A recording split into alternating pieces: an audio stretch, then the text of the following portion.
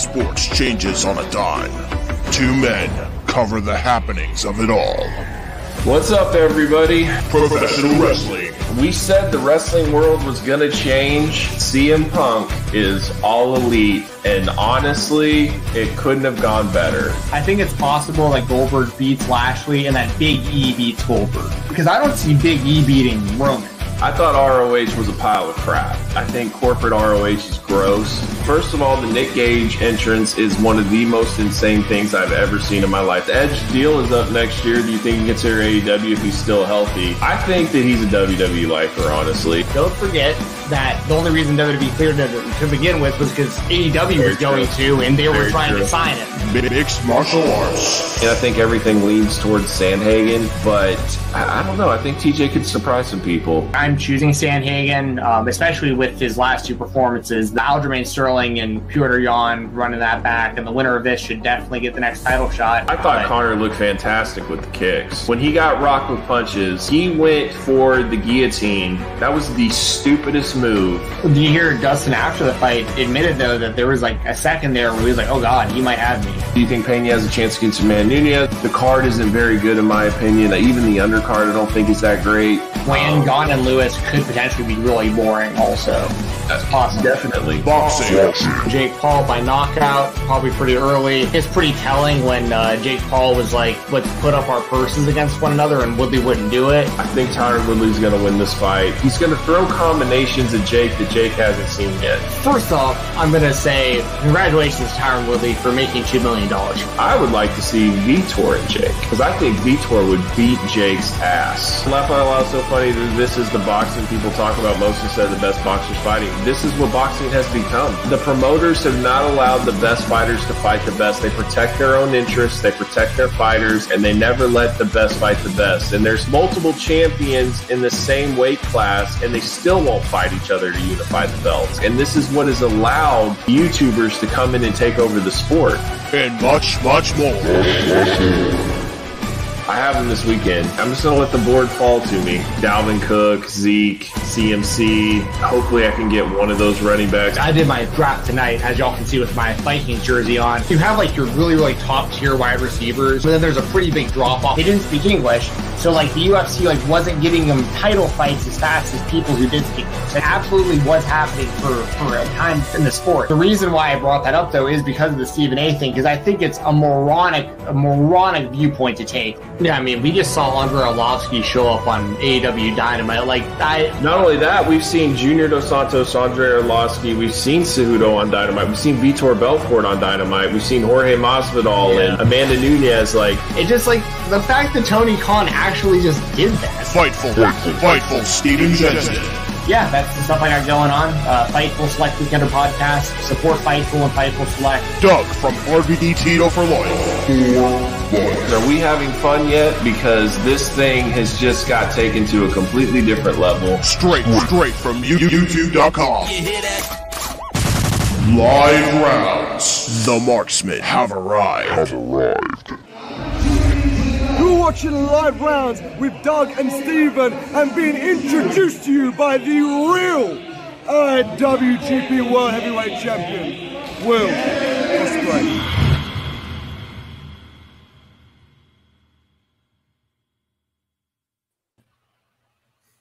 Hey everybody, welcome to Live Rounds, episode 58. I'm sorry, 58. We're already 58. This is crazy. Doing my Nate Diaz pose. I saw his interview with Helwani. I watched it before. I did too. Yeah, I did too. I watched it in between the end of my shoot job and this. I had about an hour and a half, and it was like perfect timing. So, do we have enough time to do a group picture? With his team. Brought everybody in, and Ariel's like, "Where can I be in the picture?" Yeah, that was so funny. I had like the dog up there. Big dog. Machiavelli is what he called his dog. That was awesome. I need to get that t-shirt Nate was wearing too. That Nick Diaz Army t-shirt is badass. I'll always be Nick Diaz Army, no matter how bad he might look right now in the Octagon, unfortunately. That said, hey everyone, welcome to the show. We have a special guest. I'm Steven Jensen, as always, with Doug right here on the RVD Teeter for Life YouTube channel for Live Rounds. Our guest this week is the voice of Action Wrestling and pretty much all of Southeast independent wrestling at this point. he runs his own shows as a promoter for the KOBK. He's part of KOBK, the group Kill or Be Killed, right there, tatted on his knuckles. You can't get any more serious about it than that right there. You might know him as Mose, you might know him as John Mosley, you might know him as Jumpin' Johnny Mosley. I just know him as my boy from back in Nashville that I used to watch indie shows with that is making it in the business now, and it's a lot of fun to watch. So, Mose, welcome to the show, man. How you been? Yeah, good, man. Yeah, I miss having a few beers with you at the Basement East, man. You're big time, and you're all over the place, man. When I mean, it's because I live in Atlanta, dude. If it wasn't for like the drive out there, the drive back, because part of the problem is like I'm not going to go to the Basement East and like not drink beer. You know what I mean? Like, and then to have to like somehow get back to Atlanta or stay overnight without it being a hassle, like asking a buddy or like paying out the ass to stay, you know, in a hotel downtown or something. It's so expensive in Nashville. So, anyways, that all said, no, I miss it, man. I obviously keep up with the product. I watch a lot of Southern Underground Pro, and I know they're running a show somewhere outside of the Basement East soon, right? Yeah, Bowling Alley in a couple Fridays. I believe it's the 29th. It's the same day that GC Dubs run in Nashville as well. That's right. Yeah, GCW and that for SummerSlam weekend. Yeah. Yes. Yeah. So that's going to be a big. I've considered. So I have a friend who lives in Nashville that already told me that I can stay at their place if I wanted to come out for Nashville, and I mean, I have no interest in if Cody was wrestling at SummerSlam, I would go no brainer because like I want to see him live in the WWE again just because that's such a mind F to me right now. But like GCW, I'd like to see Seth, obviously. I'm even down to see Ric Flair's last match, like just because it's there, like, you know, Municipal Auditorium. It's a good card, you know, him wrestling. It's very iffy, obviously, for a lot of reasons, but like, I mean, it would be kind of cool to be there in the Municipal Auditorium to see something like that. I mean, there's a lot of cool stuff going on around SummerSlam, similar to like around WrestleMania that like, you know, I'd be interested in the indie stuff going on in Nashville. So if I'm there, I'll definitely let you know for sure, obviously. Please do. Yeah, please do. Is there like a collective type thing going on for SummerSlam weekend down there? No, I think I can't remember who announced first, but it just, I mean, I wouldn't say it's a collective because I don't know if it's everybody working together like that. I just think it's that same mentality though of like you were just saying, Jensen, the stuff with Flair, Sup. It's like an early, I mean, those usually are early afternoon shows, the Beast, but it's like early afternoon and it's like this cool bowling alley vibe. So it's a little bit of everything. And I know, I don't know a lot of the matches. I don't know if anyone's been announced, but I do know Dylan Hells has told me how wild this Sup show is, and that coming from him, is saying something. So I'm definitely excited about the Southern Underground Pro on the SummerSlam weekend. Hey, so I haven't talked to Dylan in a long time, but we have a good relationship. Like, he used to come on the Fight Talk podcast, and like he obviously helped set up, you know, the like my promo code with IWTV that pretty much went through him. Can you scoop Dylan at all right now on any of that sub stuff? Because, you know, obviously I want to know like some of the sub matches that are coming up. But I can't. That's why you mentioned that's why I started the KOBK show, because I'm like, either it's stuff that I know from more so the talent, the wrestlers, the boys telling me, hey, I got this. Dylan keeps a lot of that pretty close to the vest. I mean, I'll be honest with y'all, like, you know, 70% of the matches, I don't know till the day of, and I see the card, and it's usually, you know, like the last, I think the last Sup show, I knew the card before I showed up was the Collective in Indiana. It was like the first show. I think it was the first Sup show that I called, you know, the whole show, and Dylan wasn't there. He had some prior stuff going on. So yeah, that was it. It was like Dylan was more so of like, yo, you need this. Here's what you need. Like, here's some notes. This is what we gotta, you know, aim story wise. But outside of that, I'm just like you. Like, you'll hear me on commentary like react with surprise. A lot of that is really like I'm like, if I don't need to know, it's like I tell him, like, if I don't need to know, man, for my job, I love being surprised like you all, you know, just chilling, watching and find out together. My favorite thing is when occasionally you'll bring me up on commentary, which obviously I really appreciate. So like when Manders wrestled Graham Bell or Merck. Merck. It was like a surprise match on Sup a few Sup shows ago. You're like, shout out Jensen, like this is his match right here, and I was like, yes, this is like, give me this match every like it's cool because we've seen a lot of the same guys and girls and stuff like go through the ranks over the years to see kind of where they're at now. So it's been really cool. We're gonna get in. I mean, we're gonna deep dive in this because there's actually a lot more questions I have about the indie scene for you. Sick. Doug, how you doing, man? Like just in general tonight. Like, tell the people how you been because haven't heard from you a whole lot just yet. I'm good. I was just finishing up the Terminal List. I've got like 30 minutes left on that. It's an Amazon show with Chris Pratt. It's badass. It is crazy. Nice. I expected it to be like a couple-hour movie, but it's actually a TV show of like 8 episodes, hour long. And yeah, if you like those like revenge type movies, like it is a badass movie. And then, I'm super stoked about that No Holds Barred San Diego Comic-Con 2-pack. Like, I have to find a way to get it. Like, I don't – like, I mean, I've seen, like, customs of, like, a rip of Hogan and stuff, and I've seen, like, some stuff with Zeus, but, like, the way that they pulled that off with the packaging and it's, like, a VHS tape, it's, like – it's so sick. So, I don't know – what I got to do. Maybe I got to figure out this bot system or whatever, but I got to find a way to get one of those. I'm super stoked about that.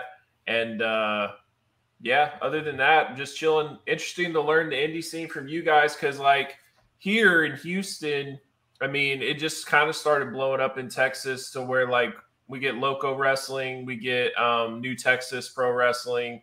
And there's like some Wrestle Rave every now and then, stuff that they try to do, but it's all run in the same building, which I find really weird because that building's a piece of junk. But it's a lot of badass wrestling, man. Like I've seen a lot of really great wrestlers come through here. Seen some GCW shows through here.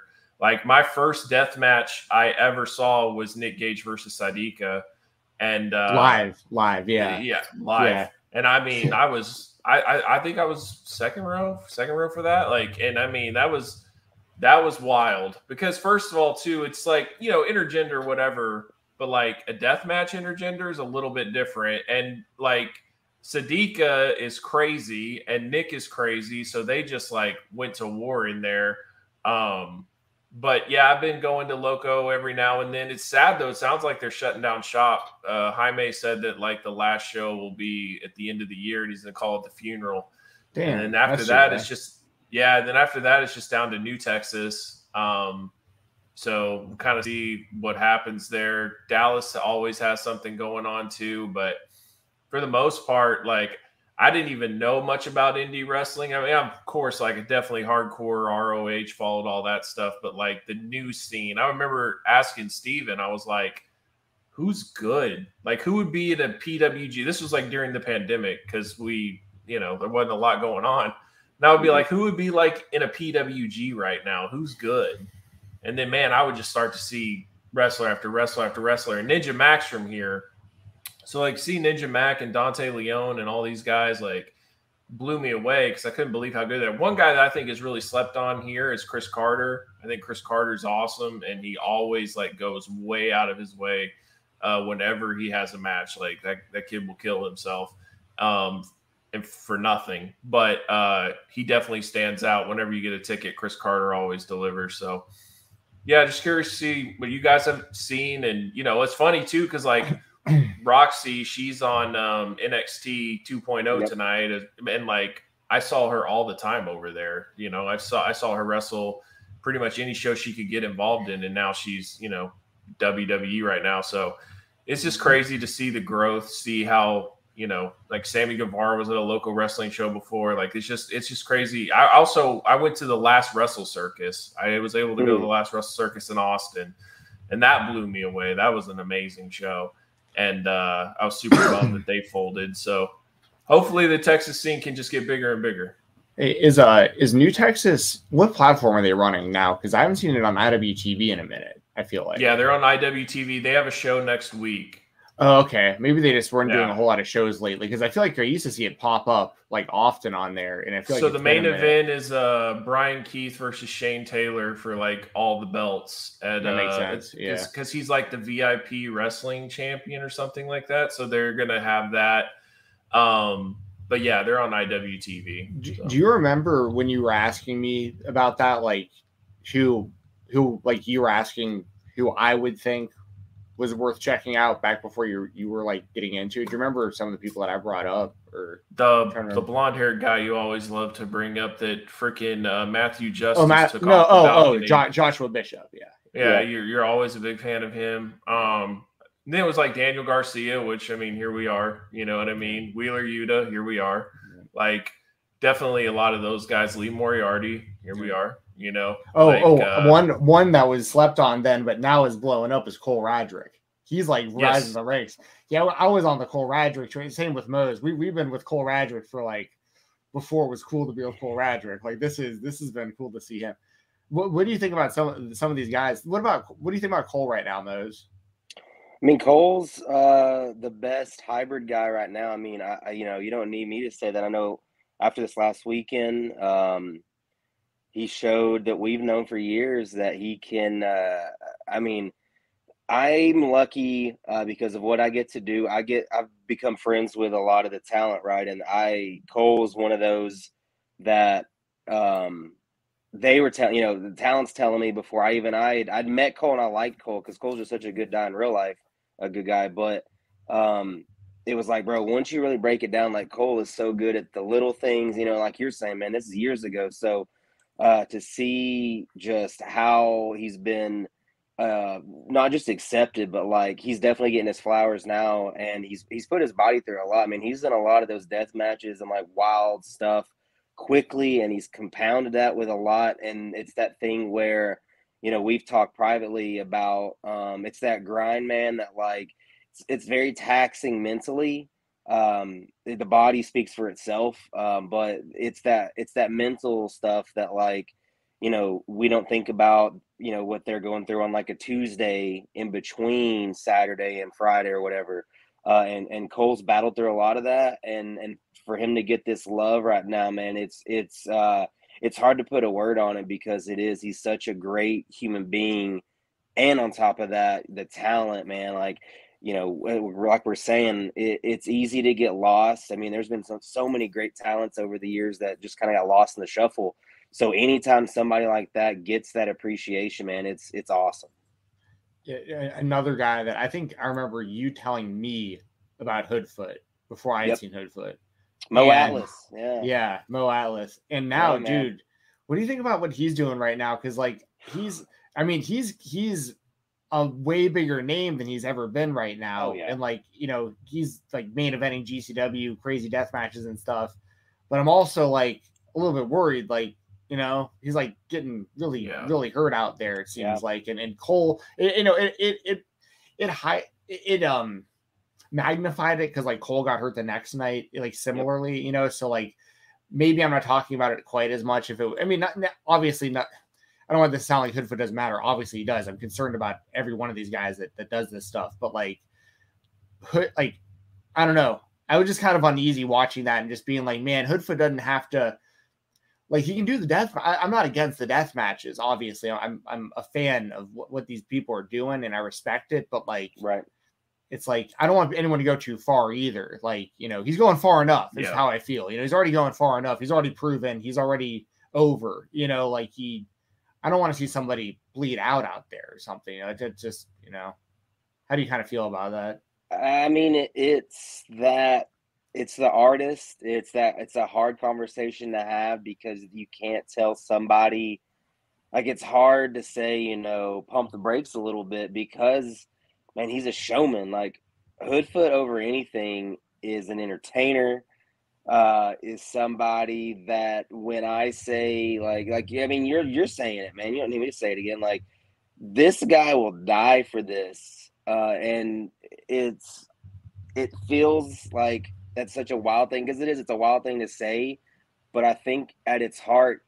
we got to take that as the love. I mean, bro, you got to love. It's like anything else. The dream job is still a job some days. And then going through your body and just everything, man, like Hoodfoot's going to do Hoodfoot. I mean, I was happy to have him on our first show, our first KOBK show. And I told him that night, man, it was like, he was, because Mo's such a great guy. It's like, bro, anytime you need me, I'm here. And it's like, dog, this might be the only time I get you. And now we've seen, he was supposed to be on our second show, had some other opportunities that were a little bigger than us. And I say that like fondly. I mean, like, I want those. I told him when he had to pull off, I was like, that's what I told you 6 months ago, bro. Like, these are the opportunities I want my people, my friends, anybody, not even my people, like everybody. I want them to be in these opportunities. So I don't know if we'll ever get Hoodfoot again, but I'm very proud we had him on that show because he is,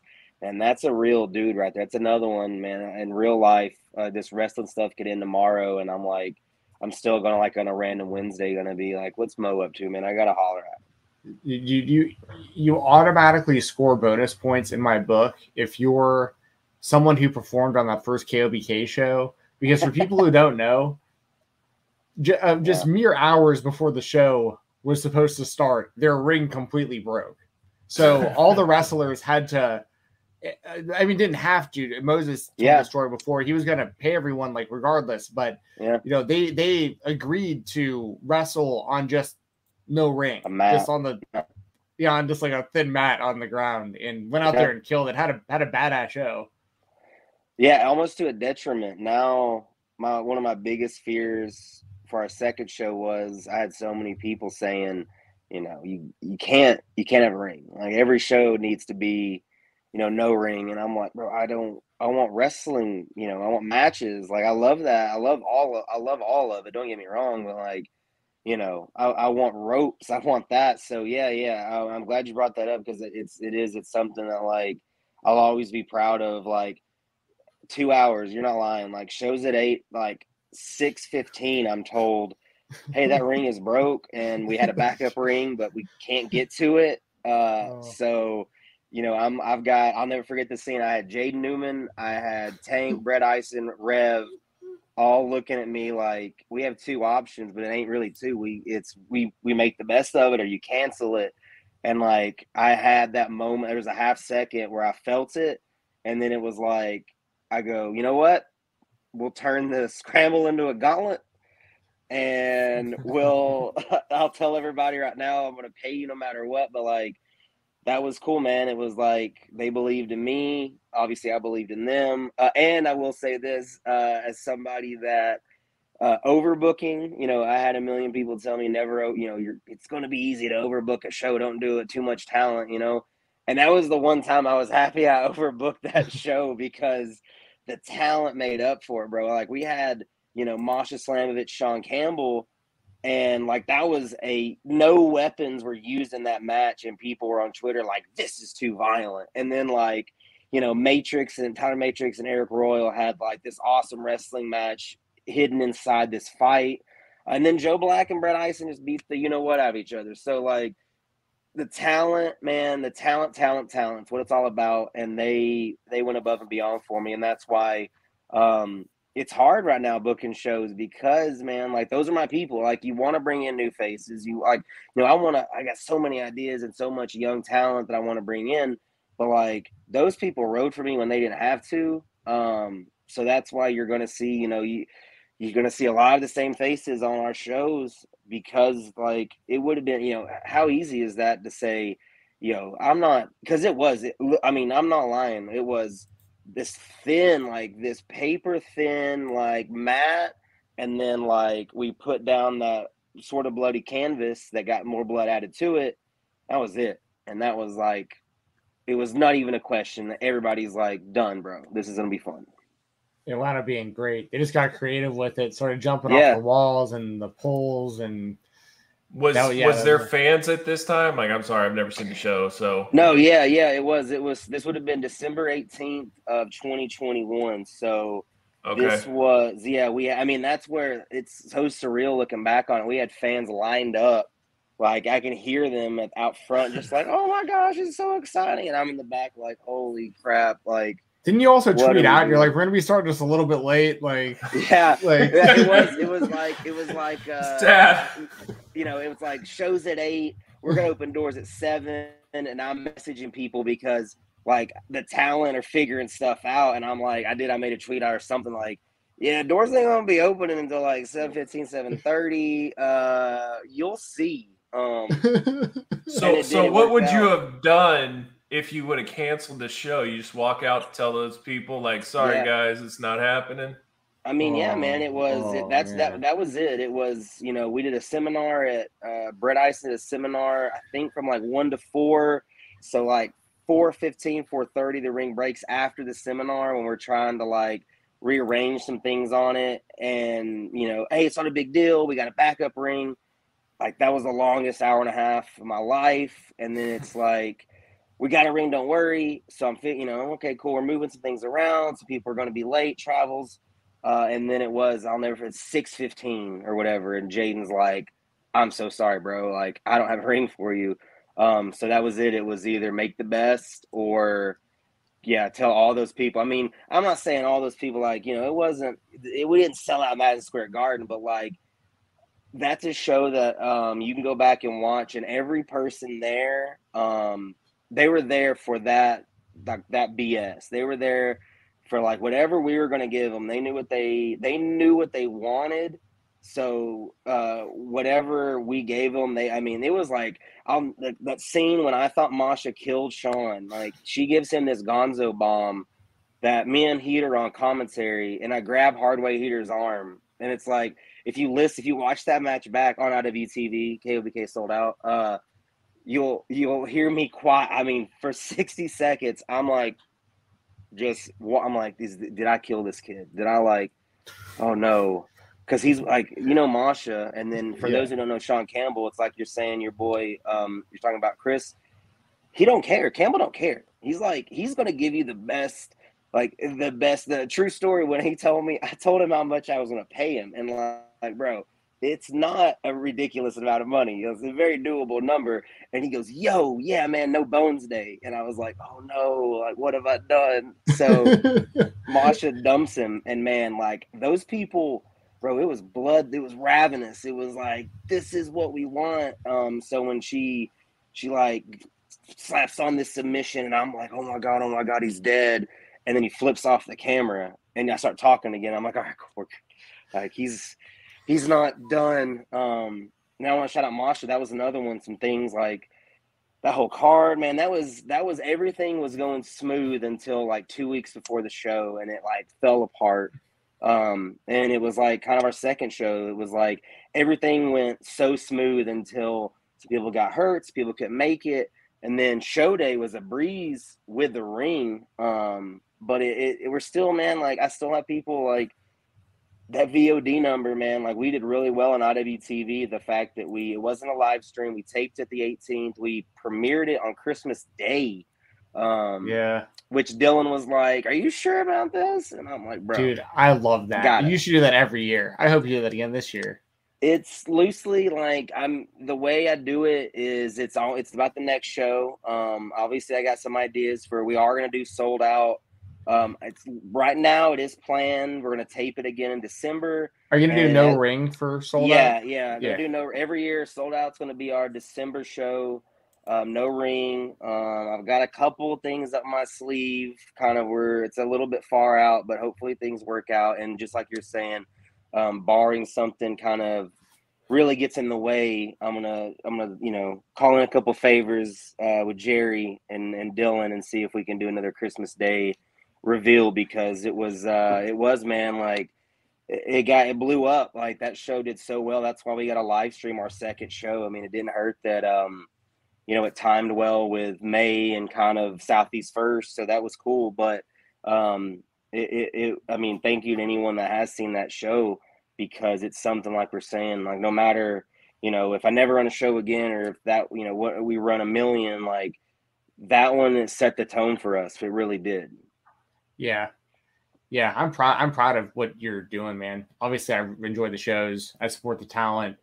I very much enjoyed watching that on Christmas Day because I'm Jewish, so I was doing nothing, and so my family we like exchange presents and stuff usually on Christmas or Christmas Eve actually. So Christmas Day, it's just me and my brother usually hanging out, and I was just hanging out, man, and like drinking eggnog, and we were just opening presents and stuff, and I mean it was a great day just watching wrestling and hanging out, and loved it. One of the coolest things, gotta shout out the boy Pete Youngblood, who's I love that guy. I love that guy. Really proud of him. But it's one of my favorite stories about that show was he watched it with his parents on, and I just like hammer him on commentary. I call him an SOB and a POS and all that. And Pete told me that his dad, I called him just like the worst stuff. And his dad's laughing like, I've never been more proud of you, Pete. And it's like, that's awesome. Like, that's so awesome to me. And then, of course, the second show, he just gets roasted with toilet paper. Shout out RIP Jimmy Rave. And it's the same thing. He's like, his mom loved the fact that he's just getting pelted with TP and we're all making fun of him. But for real, yeah, shout out Pete Youngblood. That's another young name. Hopefully, if y'all you haven't been watching Uncharted Territory, please do that. As Pete just had a really, really, really good match with Noah Hossman this past Monday. Dude, and he's one of Youngblood rather is one of Jaden's guys also. He is. So TWE Performance Combine. Yeah. Shout out Jaden Newman. Shout out TWE. They've got a hand in a lot of talents that you're seeing, and Pete's one that he's still, I would say he's definitely still less than 50 matches in, you know what I'm saying? And he's already picking up the little things. So, I can't say enough about Pete. True heel. Automatic heel. Yeah. So when you're looking into booking these shows, finding talent, like what is your philosophy? What are you looking for? How do you figure out who should be on what?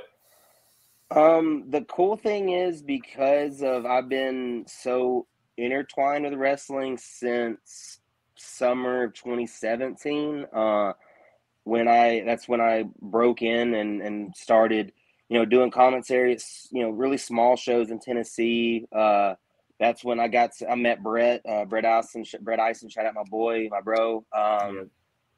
I met him and we hit it off right away. It's the same way I've told Jensen this before when he's a big MMA guy, Brett. Yeah. And so nice. We hit it off about, we're talking about fights and movies. Me and him like a lot of the same movies and genres, like you're saying, revenge stuff. Like that's right up our alley. Definitely going to check that show out now. It's dope. Yeah. Like you're speaking my language. So we hit it off and it was a thing of like, my background is directing, is like my degree at ETSU. I worked radio, TV, film, like I did all three of those.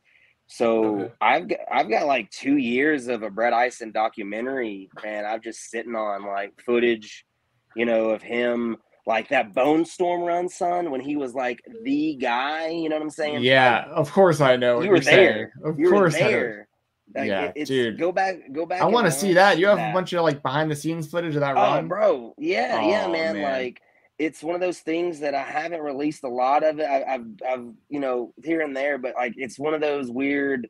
Like I don't know what it's for yet. Like I have it, but I don't know what it's for yet. Like I know what I want to do with some of it, but and so because of that, because of Brett Ison, because of like I was a guy with a camera. Like I was recording just, fun stuff, serious stuff, some real stuff. And because of that, I got to meet a lot of talent and I've been called like, anytime they called one of the boys, like I feel like that's, I'm definitely more in the locker room than in the office. If you're catching my drift, like, I love the promoting and booking for my stuff, but like, I'm happy to like chill with the talent and get to know these people because I'm all about stories. Like that's what I'm proud of, telling stories. So when I'm booking a show, man, like I've got years. Like I really started thinking the first show I wanted to book like 2019. So I like for 2 years it was bouncing ideas around. I want like it's just the talent that I want to see put on matches they deserve. I'm a big Eric Royal, Ace God fan. He's been tearing it up for years. So, this past show before he had some, personal stuff go down. Shout out B-Boy. I was gonna do B-Boy Ace God, and that's just a match that Ace was like, "Are you serious?" I want my people and people I just look up to, because at the end of the day, like, we're all just fans, man. Like, I love professional wrestling. I love when this talent gets to put on matches they're excited for. That's another reason our first show worked. I don't know if anything I've booked, I haven't talked to them about. Like, I'm notorious about, if I'm booking you, I'm like, yo, send me some names you're after, and I'll try to make it happen. Right now, I'm definitely like looking at some of this younger talent you're seeing, like on VXS and these shows. Like, I'm big on Jay Malachi and Jackson Drake. I don't know if how many the audience has seen those two yet, bro. I've been wanting to book those guys for a couple of years, and now you're seeing them pop up. I locked down a really cool tag match for for October recently. Shout out Infrared. Like, I just want to put on matches that the fan wants to see, the talent wants to be in, and the people that I know are just, grinding. Like, shout out Merc. We already talked about Merc. The man, the most underrated guy in all of wrestling right now. Like, unironically saying that. Yeah. No, has wrestled and learned the Japanese style, the Mexican style. People have been sleeping on this guy for a minute, but like, when he blows up, I used to say when he blows up, he's literally going to blow up. He used to carry a bazooka. But yeah, dude, the Generalissimo, Merc. Oh, yeah, dude. Yeah. Speak on Merc, because that dude is not getting enough recognition right now for what he's doing. He's real. Like, that guy is real. He's, I'm going to get in the car and drive. I mean, a million hours. That guy travels so far from where he's based out of to come here to the Southeast. And he's one that, like, it was that first show, bro. I know he wouldn't mind me telling this, was like, I didn't book him at first because I was like, I'm not going to be able to pay him when I know how far you're driving. And he pulled me aside after a TWE show and was like, I'm not trying to book myself, but like, you don't want me on your show. Like, man, why haven't you asked me? Exactly. Yeah, right. Like, I'm not trying to be that guy, but like, what's up? And I told him straight up, like, bro, I can't, like, this is the highest number I could give you. And he was like, oh, dude, I would totally make the trip for that. And then it worked out that he wrestled Tank. And like, that was a match Tank wanted. That was a match Merc wanted. And it wound up being super dope because even with the no ring thing. And then it wound up, you ended up seeing Merc, I believe. Yeah, that was, I think it was before he was in the pit, Merc. If it wasn't, it was around that time, so it was that thing where he got to show a different side. And right now, Tank is just, man, if you talk to Tank, he wants to wrestle everybody that's young. Like, he wants to, check out these young guns before he's, done for realsies. And Billy Starks recently. Yep. Yeah. That was a match that, like, I wanted to book that, like, I'm happy. There's been a couple of those things like Billy and Iggy. Billy Starks and Nick Iggy was a match that I was going to do in May that things didn't work out, but it did happen for Uncharted. So that's the cool stuff when you can do those matches. The ones that are like Brett and Joe Black, that first show. It was going to be Brett and John Davis. John Davis got hurt. Like, 10 days before the show, I hit up Joe Black, and it's a no hesitation. It signed me up. Because he was, it was like 3 or 4 names is what Brett wanted, and Joe was on that, and that's why you're seeing Joe Black on a lot of places now. He's like Ace God, just super underrated. And it's like we're saying about Merc too, that once the right eyes see Joe Black or Ace or Merc, it's over, because that's the full package. You see it when they come out of the curtain, you see it when they're in the ring. There's just all 3 of those just stand out across the board. Yeah, shout out, of course, Brett Ison. Brett Ison, the guy. Yeah, for sure. Very, very well respected dude from our parts. So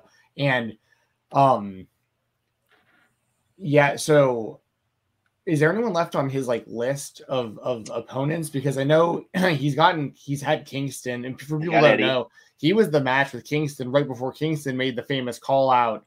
Yep. Right after the match with Brett is when he called out Cody and I think Nick Aldis at the time. Yeah, Aldis, Zack Sabre Jr. Yeah, and that got him basically signed to AEW. That promo straight up. And that was in the backyard, literally against Brett Eisen. Yeah, it was out in like Millville. It was like right by the Bloodshed or whatever. But I know he's wrestled. He's wrestled Kingston. He's wrestled B-Boy. Wrestled Joe Black. Yep. Who's left on that list still? Man, it sucks because the only ones that are really left are those that are Samoa Joe. I mean, yeah, like his like if we're talking just dream list, the only ones left on like the list that are like, man, I would like sell my soul for these matches for this guy, would be for sure Joe, for sure Eddie Edwards. Like Eddie Edwards is one that not a lot of people will probably guess for Brett, but he would love that one. And Suzuki, like those three, you know, like, and the Suzuki one was, if we could ever work it to do a KOBK show on a Mania weekend or whatever, like, dog, I'm going to do anything I can to get that one, because that one, it's like unobtainable, but it also feels like, you know, I got to talk to the right person. But it's that kind of list. It's that small of a list because of what we're saying of what he's done. You know, he beat Nick Gage in the Basement East like that. When nobody was beating Nick Gage, it wasn't even a thought. There was some guy that straight up was like, Gage going to kill this kid. And Brett, I miss him wrestling for so many reasons, but he's such a good like crap talker. And it's just like with ease. He called this guy calls him out, and Brett's like, well, come say it to my face. And the guy, well, I live in Australia. And Brett called him a word I don't want to say here because we got an algorithm, but like it was so simple but perfect. That's the attitude, man. He had, you know, fantastic match with Gage. He's been in there with the Workhorsemen. He and Alley Cat, formerly Alley Cat, one of the best, you know, sup matches of all time is Brett Eisen versus at that time Alley Cat, and it's a match that like it's hard to explain because of you had to be there, right? Like the energy of that building when she kicked out of Street Justice is one of those like, I mean, it's like out of body experiencing. It's even watching it back now, man. Like you can feel, because everybody, it was like, oh man, and then she kicks, and it's like, oh, she might do it, and that's, I mean, that's a gift that they gave us, you know, for being able to be that invested. So shout out. I can't say enough about Brett Eisen. I wouldn't be here. Everything I owe, everything I do, I owe to him. It's something that like, that's my real brother. Like that's somebody that I talk to every day, and he's someone that he doesn't realize how much he means. Even now, you know, every Monday, you know, the talent we're bringing in to Uncharted, and every week someone's like, when am I going to wrestle Brett? And that's really cool. Yeah, dude, I'll never forget. I've told the story before, but I'll never forget when the night of Alley Cat versus Brett Eisen, that was for the Sup Bone Storm Championship, which is the heavyweight title of Sup. And they have this match in like the middle of the show. It was before intermission. Yeah. And I remember being like, that was like one of the biggest, most important matches this company's ever had. Why was that at intermission? And me and you go outside and we're just like, you know, people were just hanging out, vaping and drinking beer or whatever. And I remember you being like, hey man, how do you feel about the show so far? And I was like, dude, this show's been amazing, but like, I don't know why they just had the main event in the middle of the show. And you were like, well, I'm hearing some stuff about the main event, like you'll see. And I was like, oh yeah, okay, like what could possibly top what I just saw? And the main event wound up being Marco Stunt and Cabana Man Dan in a tag team match against Kevin Q and Dominic Guarini in a death match. And it was the most violent, bloody, disgusting thing I've ever seen in person. It was so gross. Like, dude, it was so gross, dude. Oh, and it took no time. That like, because literally, bro, that was all day. I'm hearing stuff that like, I'm like, wait a minute, bro. Like, we don't do that at Sup. Like, I don't what. And I mean, even during the show, I'm like, hey man, like I'm hearing some things, and then I can't remember who grabbed the skewers first, but whoever grabbed the skewers first, I'm standing there, and it's like, all right, can confirm everything is happening right now. Yeah, I've told you before. I saw there was this family of 4 that walked in during that match, and this is the first time Subs ever had a death match or anything even close to this. They had even close. They had a couple where they would brawl around the base beneath, but never a straight up death match like this. And dude, I'll never forget this family of 4 walked in mid match, and within seconds, so I'm it's hot in there, and I'm trying, I'm in flip flops, and Marco Stunt's blood's on my toes, and I'm starting to kind of freak out as to what I'm seeing. There's people have skewers in their foreheads, and someone just got hit in the head with a ring bell for real, real bad. And Guarini hit Cabana Man Dan real hard in the head with the ring bell for real. Yeah, and I'm I'm outside getting some fresh air, and I hear this family yelling at an employee of the venue, just, what the F is going on in there? We're here from out of town. We heard this was a nice music venue to check out. What's going on in this place? They thought people had gathered to watch an actual human sacrifice or something. They did not understand what was going on in that building. But yeah, oh, sorry, go ahead. Well, sorry. Have you guys ever heard of MC Hardbody? Mm-hmm. So he had a match with Jimmy Lloyd at Loco, and it was the main event. And mind you, Loco was just a mix of all sorts of stuff, and a lot of luchador stuff, and it really appeals to a Hispanic audience. So a lot of Hispanic kids will come and watch that stuff. And dude, you want to talk about not being able to read the room. MC Hardbody comes out, and he is just the most ridiculous thing I've ever seen when it comes to a death match, because he was just taking everything, and the crowd could care less. They were completely out of this thing. I think it was the same. The real main event was Ninja Mac versus Low Key. Right? See Low Key on the side, signing autographs and talking to people, watching that match was absolutely hilarious. It was so bad. Because I've seen death matches, but every death match that I've seen has felt real and genuine, and it feels like a fight. And this thing was just total spot fest after spot fest after spot fest that and nobody was really invested in, and it just ended, and people just started to leave. There was no pop, there was no, it was just this is just doing it for doing it. And I mean, I'm talking glass, thumbtacks, light tubes, everything, just the most ridiculous stuff, which is fine.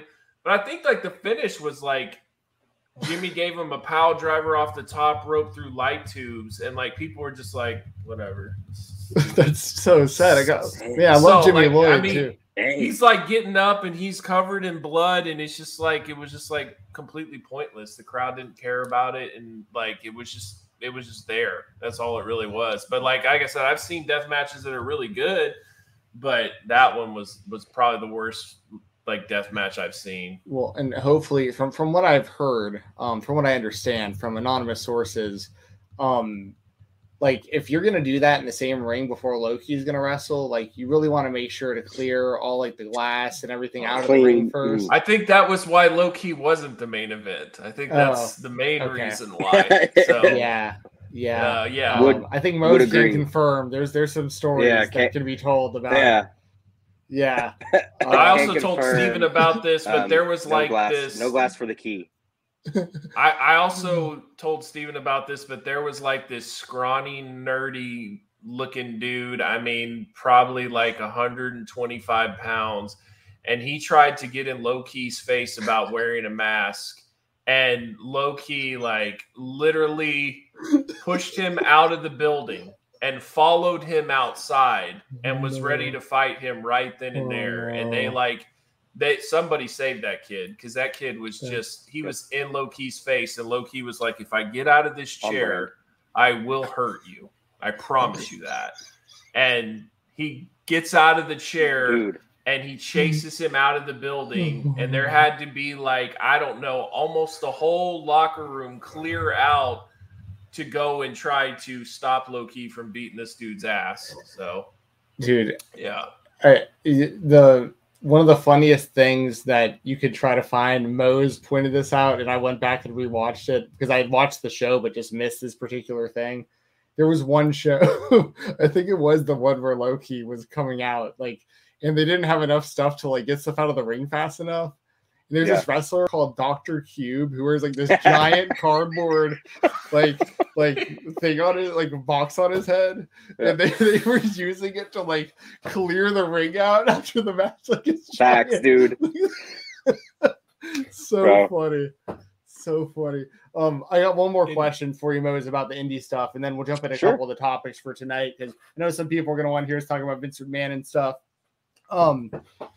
When you're doing commentary, what's some of the stuff that like it may be something funny or that stands out, or even just like in general for people that know kind of how it works, but like when you're backstage, especially if it's someone you haven't done like any kind of commentary for before or any kind of ring announcing, like I know you're coming in with some base knowledge of like who these people are and what's going on, but I'm sure like what's some of the most common stuff that happens when you meet them for the first time and they're like, hey, like make sure you say this about me in the ring announcing, or hey, make sure you say this about what I've got going on in commentary, like because I'm sure you get a lot of that before the match, like just people wanting to get certain stuff over. Yeah. If I don't call your stuff regularly, like one of the big pluses of working so many promotions in the South is I do see a lot of the same talent.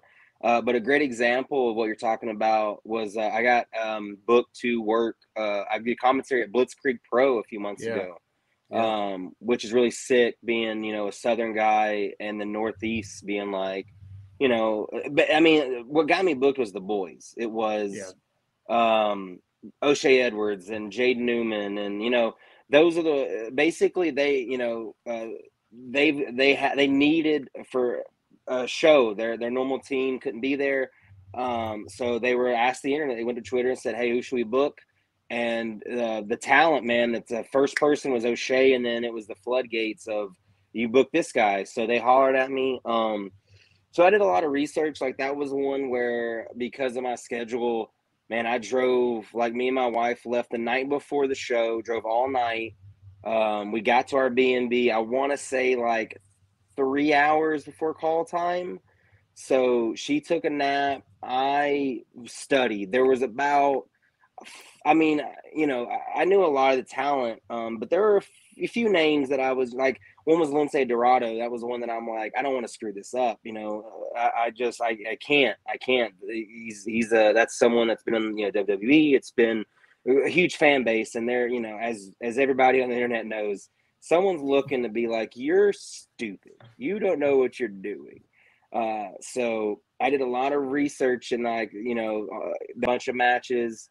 I took notes and that's how I do it. If I don't call your stuff regularly, like I'm going to watch some of your recent stuff, some of your older stuff, definitely make notes. And then day of show, I will I'm really bad about, I'll see that was one I never get to see Jeff Cannonball. So I was fired up to see Cannonball in the H2O crew. So I hung out with them for a little bit, but I go up and I introduce myself to everybody, let them know I'm a commentary, let them know, whatever. I'm a tool. That's what separates kind of me from a lot of commentators is, and I'm not trying to be, crappy, but a lot of commentators have their own agenda, or they just don't, they talk, you know what I mean? There's not really, I guess, a focus. So I'm a tool for you. I'm a tool for whatever you need. If there is a new move, if there is a storyline,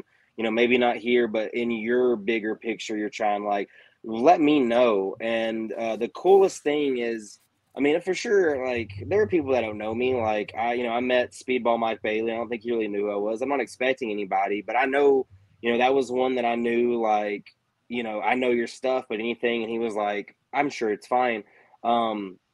it's really cool that a lot of talent, even ones that I haven't met, they're like, yeah, like I know of you, I trust you, you're gonna do your job, and that was something that like that show I'm super proud of because I was the A seat for that show, so I go into a new place, right, and I'm having to I'm narrating, me and Scotty did it, and he did color, and he did a great job of like sprinkling in, especially and that he's a H2O guy himself. So the H2O match, like I think I sat that match out. We had a third guy who had never done commentary before that they use now a little bit. He's really good. I wish I could remember his stream thing and I'd put him over, but it was cool, man, and it was something I'm really proud of. So I mean, I definitely let them know, like in backstage for a show, I'm letting you know whatever you need. I got you. Just let me know. But it's something that fear isn't there anymore. Like I'm pretty confident in what I do. I'm pretty comfortable in what I know because, like I said, I mean, anybody that's going to be on a show that I'm on, if I don't know you, like I assure you, by the time I meet you, I'm going to know you, and I'm going to know like the last year kind of what you've been up to. So that's something I definitely, and that's not everybody does that. I've worked with people that, they don't talk to the talent like at all. And that like blows my mind, I'm like, how are you? And they'll say stuff like in a match that I'm like, nope, we don't want to do that. Like we are doing this. So that's something that I wish more would do, but it's weird, man. Like it's a weird thing. And that's another thing that's like really cool about my journey is it kind of is like sometimes like, talent's over here, production's over here, but like we're in this together. Like we're, that's peanut butter and jelly. We got to go together, baby. And that's something that like me and Dylan, like I might as well put Dylan Hells over real quick. That's my mentor. That's somebody that's helped me get here. That's why we're so good together. We know what we're doing. I know what my role with Dylan. He knows he can lean on me when he needs to. It's just all about understanding that our job is to do whatever the people in that ring that are putting their bodies on the line. That's what we're trying to talk about, and really, that's the stars, man. Like I'm just here to dribble in a little bit for you at home and not just have dead noise. Like you're watching that in the ring, so why wouldn't I just be? I'd be painting with their paintbrush and the colors they need. Yeah. I mean, I owe a lot to Dylan, whether he knows it or not. I mean, for him just doing podcasts with me early on, like that gave me a big stamp of approval for like just any shred of credibility in like the Southeast indie scene, just having him on my shows and having him say nice things about me on Twitter and stuff. And when I had Righteous Jesse and Kevin Kuehl on my show, that helped a lot as well. Like, I mean, because it was for the same reasons, so I owe a lot to those guys for helping me early on. And they really didn't have to. Yeah, shout out Dylan Hells. For real. He's had a hand in a lot of places, and there's a reason why. So yeah, for sure, I owe a lot to him as well. So yeah, he'll be happy. I always like letting him know, hey, shout out my mentor. Who's your mentor? It's you, Dylan. It's you. You did. I appreciate you. Yeah, he's the man. Doug, you want to take over and lead us through some Vince McMahon talk? Because I know our chat wants to talk about it, and if you want to send super chats, we'll make sure to address those, by the way. As always, we'll put them up on the screen. We'll read them out. We'll answer your questions. Donation links in the description below. Works the same way. And hit the thumbs up button as well. Hit the like button. Hit the subscribe button if you're watching right now. Very much appreciate everyone who's in here. But, yeah, Doug, you want to? Yeah. I mean, with Vince, it's more allegations have come about. I think what the funny thing was, though, is it's like he's basically paid off 4 women in 16 years. Like, does that sound like someone who hasn't done way more, but just like had to actually go to court for those? You know what I mean? Like, there's no way it's just 4. I don't know. Did you guys hear what Jericho had to say about it? Yeah, but he recorded that interview prior to I think he recorded that interview. You're talking about the true Jordy. Jordy. I always forget how to pronounce his name, but the guy from the UK, very big podcaster on YouTube. Right. I think the clip that I saw of Jericho, if I'm not mistaken, he was talking about it, but I think it was recorded after the $3 million or $5 million one, like the one we had heard about recently. The first one. But before like the 12 million stuff was out there. Yeah. I just don't know, man. Vince is a very powerful guy, and I feel like that if he was going to be gone, he would already be gone, right? Like, I don't know where the stockholders and all that stuff steps in. That's the one that I'm kind of on, is where it's like, is there such a demand for him to resign that he has to? Because if it's just up to him, he's not leaving. And the thing that I always found so crazy about the whole situation is like, his number one thing he cares about is creative. He doesn't even care he's the CEO. He just wants to be in charge of creative. So it's like, if that doesn't go away, then we're really never going to know what the WWE is like without Vince McMahon, right? So that's a thing that I wish we could just kind of see, like a trial, just like, can we see what it's like with no Vince for 3 months? Can we just see what that's like? And then, go from there. But at the end of the day, what Vince has done is wrong and all that. But like, I honestly feel like that a lot of this is just what CEOs do. And like, I don't think that he's much different, honestly, but it doesn't change my opinion of the guy, though. I've always thought that he was like this. So it doesn't like, oh my God, he has to go. Like, he's let you know he is that Mr. McMahon character. Like, that's who he is. So and crazy. Part of it too is about like the settlements and stuff. Like, I always have a hard time with the whole Me Too thing, just because it's like, how much were the women that were involved were willingly doing this or not? Like, I just don't know. And that's something that I would like to see come to light too, because they were willing to take a settlement and just let this thing go. So I just don't know. It's a tough situation, but as much as he's done, I feel like that there's no way that he's innocent in this, right? Like, eventually he's done something bad. This is not all consensual or whatever the case may be. So in that aspect, he should go, but I just don't know if he will. Yeah, it's got a lot of layers for sure. Because like, if he's,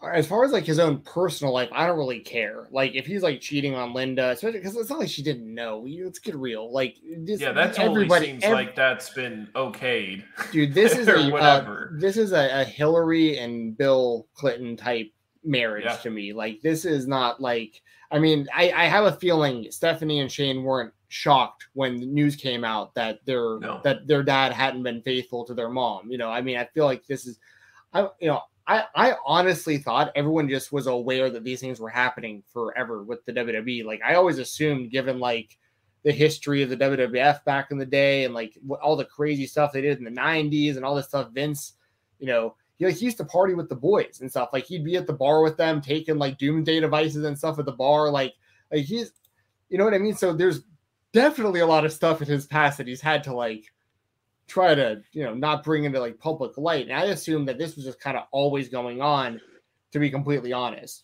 Yeah. So it just doesn't seem like new. It doesn't seem like,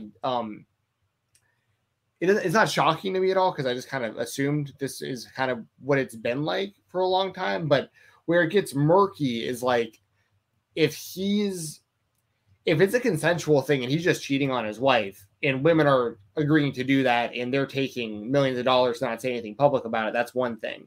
But if he's like giving women raises and then when they're having sex and then firing them when they stop, like, that becomes a gigantic problem. And those are two different things to me. Like, having a personal relationship where you're just like cheating on your wife, like, it's a scummy thing to do. Like, I don't agree with people cheating. I would never cheat. I don't feel like you should get married if you're going to cheat on your significant other. Like, that's just me personally. But people have their own lives and their own way they do stuff. And if people want to have open relationships or have an agreement, whatever it is, I'm not going to sit here and Vince and Linda are probably swingers, it says on the screen. Hey, it's possible. And if they are, I'm not going to judge them on that. To each his own. Like, I don't really care. But if if there is truth to the idea that maybe like a women's wrestler, for instance, was giving him oral sex and was getting her money doubled and she got a big push on television and then she stopped doing it and then her contract wasn't renewed shortly after, then it's like, oh, okay, like that's a power issue that like just can't go on in business. It doesn't matter if you're Vince McMahon and a billionaire and in charge of this giant company, or if you're running a mom and pop operation and it's a cashier at a gas station. Like you can't do that to anybody that you can determine their livelihood based on favors they're giving you like that. Like you can't be doing it. So, but the big problem for Vince, or sorry, for the people who want to see Vince out, he still owns 80% of the vote for his own job as CEO of the company, and he's not going to vote himself out. No. Like, if anything, he'll sell. But this might speed up the sale process, but like he's not going to vote himself out of that job. So it's a very, very strange situation. Mose, what would you like to say about this?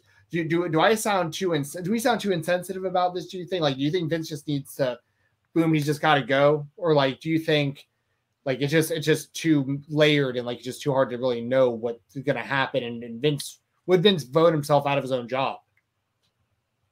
Yeah, man, it's like it's like it's the cartel. The Don, he can go to jail, but like he's still calling shots. Like as long as Vince McMahon's breathing, I'm not gonna believe that he doesn't have. I mean, not just some kind of say, but some kind of final say on a lot and probably everything that you're seeing on your screen. And I think the fan base of the WWE has shown that it's I don't watch regularly WWE, but that SmackDown, right, when that SmackDown, I can't do it. Yeah, I can't. I mean, I'm just not their audience. Same. But that right, SmackDown when it was like Vince is gonna have a statement. Vince is gonna, and then he came out with that the Mr. McMahon walk, and that place went nuts. Like. They don't care, like, you know what I mean? Like, still bowing to him and everything. That's right. So as much as like I do, I agree with what you said there a lot, Jensen. With it's about power, and it's just not using it. And I think you're on the money, Doug, bro. Like this stuff probably goes back to like WrestleMania 1 or before, bro. We're talking like. I mean, there's just more stories than we'll probably ever know. So it's one of those, like, it doesn't really matter what any of us think, because like they're still making money. The same people that are saying, we've seen it, I'll never watch WWE again, or tweeting about the pay-per-views and Raw and all this. So as long as the empire's there, people are going to watch it no matter what, like, Vince, quote unquote, isn't around. Like, it's his baby. It's going to be his baby till he dies. Or like you're saying, there's a big sell. But it's just like, I mean, look at, I hate being that, but like, look at, there's a lot of not great things said about a lot of talent they're using too, I mean, some of it's, it's probably that gray area. Some's true, some's probably not. But it's that thing of like, when you're that big, you're that big, you have the guy has all this, kind of question marks, and then talent's got question marks. So it's not good. But they're still there. Like, they're going to be there. It's the cartel. Yeah. Yeah. And with Vince too, like, one thing that I found interesting was he showed up at the UFC. Like, he's not trying to lay low at all. And I was bummed, too, because, man, I was like, dude, I hope this thing is fight of the year and Vince finally understands why people love MMA. And it was a boring fight. And I'm sure he was like, this crap? This is what you've been saying that we're losing to? This? But he did come out in the Undertaker entrance, so that was dope with Izzy. But with Vince, too, like, another thing that I think is kind of eye-opening, right, is like, so Harvey Weinstein, right, like he totally went down because it was Hollywood, and people definitely had more sympathy for the women and stuff. I think the public perception of pro wrestling is that people just don't take it serious. So even with these allegations, people are just kind of like, whatever. Vince McMahon, the wrestling world, who cares, right? Yeah. Because I feel like that there would be a public outcry if this was some other CEO or some other business. There would be a cancel culture going all after him. And of course, there's certain people, but it just doesn't have any steam. And it's because I feel like that just people don't take pro wrestling as serious. They just don't really care. Especially now, because it's much more for a niche audience than it was on a mainstream level. Like, I feel like if this happened in the Attitude Era, Vince would be in a lot of trouble. But I feel like right now, which you would think during the height of sensitivity and cancel culture, he would be screwed right now. But it also goes to show you that the real part of cancel culture is if the powers that be do not have your back. Well, he is the power.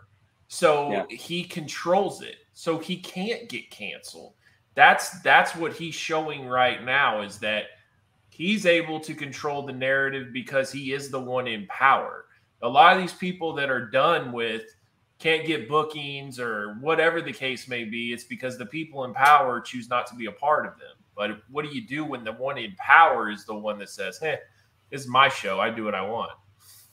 Yeah, it's interesting. And you bring up a good point about like the cartel leader stuff, Mose, because I told this story on the Spotlight.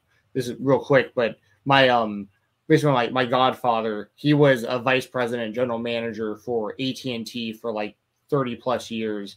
Really big position there, was very valuable to the company, and recently retired. And when he retired, shortly after, he got a call from some guy who owns like authorized retail AT&T locations. Like, he has like a franchisee, and like he had bought a bunch of these. So he called my godfather and was like, hey, I heard that you recently retired from your position at AT&T. I need your knowledge because like I own these other locations. I'll pay you $200,000 a year for 10 hours a week. And he was like, I'll like, I'm like, he's still, because he was like, this is the kind of stuff that, this is my dad telling me like about like his conversation with him. He basically said that he was like, it's the kind of stuff that I do in my sleep. Like, cause I've been doing it for so long. It's literally just me answering a phone for 10 hours a week while I'm hanging out and just answering quick questions. And I was like, and that's the kind of thing where it reminds me of like the idea with Vince is like, even if he's not there all the time, he's still probably going to be in some sort of position where like he's available to answer his phone, like during his retirement, and answer questions that they need answered and stuff. Like, he's going to be a part of it to some degree, unless they completely sell and completely clean house. But I don't see them completely cleaning house, because it'd be like when the UFC sold. Like, the Fertittas got out, but Dana stayed, made a commitment as president, and they wouldn't have bought the company otherwise because no one else really knows how to run it. Now I think Nick Khan is being primed to run it. And if not him, it'll be a team of like him, Stephanie, and Triple H, probably like collectively like running the ship together or something like that. So, and Shane, maybe if he ever comes back, who knows what he's doing right now. But yeah, I think another thing too that makes it interesting is like Stephanie resigned or took a leave of absence and then only came back to be the CEO. Like that had to be part of the plan. Like, they knew this was coming out. She stepped down. Yeah. And then she came back afterwards. And then it's like, I think that could be the key of the future, is that maybe Vince completely resigns, but he's like the shadow CEO where he's actually running things, but it's through Stephanie or something like that. Like, I just don't see him going away, especially this way. If Vince is going out, he's going out on his terms. He's not going to have some like scandal take him out, but we'll see. I don't know. I think that's part of the reason why he's showing up everywhere right now too, is like part of it is like a middle finger to everybody. And a part of it is like a 100%. Retirement tour is like, if I do get canceled, like I'm going out and everyone's going to see me go out as Vince McMahon, damn it. You know, like this, it's, you know, so yeah, we'll lives the character. Yeah. We'll see. We got a super chat. This is an interesting one. Yeah, this is a good one. Yeah. All right. From Dirty. Yeah. From Dirty. Who normally I'll go ahead and read it. So. Yeah. Appreciate it, Dirty. Thanks for the super chat. who is better in the ring between Kurt Angle and Chris Benoit? So we'll just say whatever Chris Benoit did, all that stuff, scratch that. Let's just talk about in-ring wrestler. Yeah. That's tough. Not going to lie. To me, it kind of depends on what your favorite, what you prefer. I think like athletically gifted freak is definitely Kurt Angle. But I think like Benoit is just such like a dedicated technician and was so intense. So it just kind of depends on what you prefer. Me personally, I'm taking Kurt Angle, but I think it's really close. Yeah, what about they were amazing together. Yeah, I was a huge fan of both. Yep. I would probably, I guess I would probably have to lean a little bit towards Kurt Angle because of it's like you're saying. They both just so great in the ring, but Kurt was just so it was that next level, the entertaining, while he's as technically and putting on, matches across all those promotions, Perk Angle, like all that, bro. I'd go Kurt. The Perk Angle run in TNA is very slept on for everyone who missed it. Yeah. There's a good video actually recently. Marky D on YouTube did a video of the whole Perk Angle run from the time where he seemed like he got really into perks through sick. Yeah. So happy he's clean now, but that was absolutely. There was some moments there. I think Randy Orton's best stuff was when he was on cocaine in like 2004. I'm just to be honest, like I think that he was peak in like that really whole good stuff there. Yeah, that whole like intercontinental title run up to getting the world championship from Benoit at SummerSlam. Like that's when he was at his peak, and he was on cocaine then. But he was very like cocky but intense. Like he had that potential, and then like I feel like he got sober for the most part and just like found weed, and he got really like mellow and kind of paint by numbers and just kind of laid off stuff. But and we can go with the 80s too. I mean, all those guys were on something, and they were amazing. You know what I mean? That entire pick any of your favorite stars from the 1980s. They were all on cocaine. For sure. Yeah, like there's no way the Ultimate Warrior and Randy Savage and Hulk Hogan and those guys were. No way. Come on, let's get real. No way. The promos alone are the work of Blow. Like, I bet Mean Gene was like, Hogan, and have you taken it yet? Like, okay, he's like, come on in. Then he's like, let me tell you something, Mean Gene. Yeah. Oh man. To answer this question with the super chat, I'll go Kurt Angle as well. Both. I mean, technically speaking, both were fantastic. Angle had a little bit more of the charisma and the entertainment factor, like Mo said. It was very, at the time, it was great to watch the rise of Benoit becoming the world champion in WWE because he was a guy who I remember him winning the world title in WCW and being so like happy he had done it because I was a fan of him when he was like the TV champion and the US champion and all that. So the Four Horsemen that he was with, like Malenko and Mongo and all that. And like, so I was very invested in Benoit for a very long time. Unfortunately, all of his big moments and stuff, I can't support it. And, it's like, I can't go back and watch it.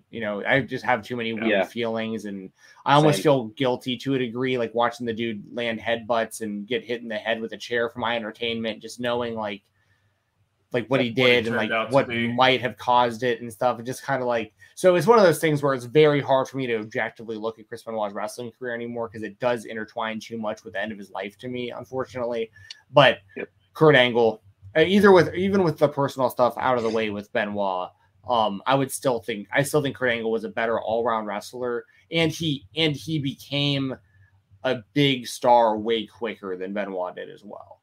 Benoit had to put a lot of work in on the indies. Of course, Angle put that work in on the Olympics, but like, we're getting into wrestling within like a year. He's trained and has become, the world champion pretty much within like a year and a half or whatever of like starting. So, I mean, and he was so good. He can go in the ring with anybody, and yeah. So I would go Kurt Angle.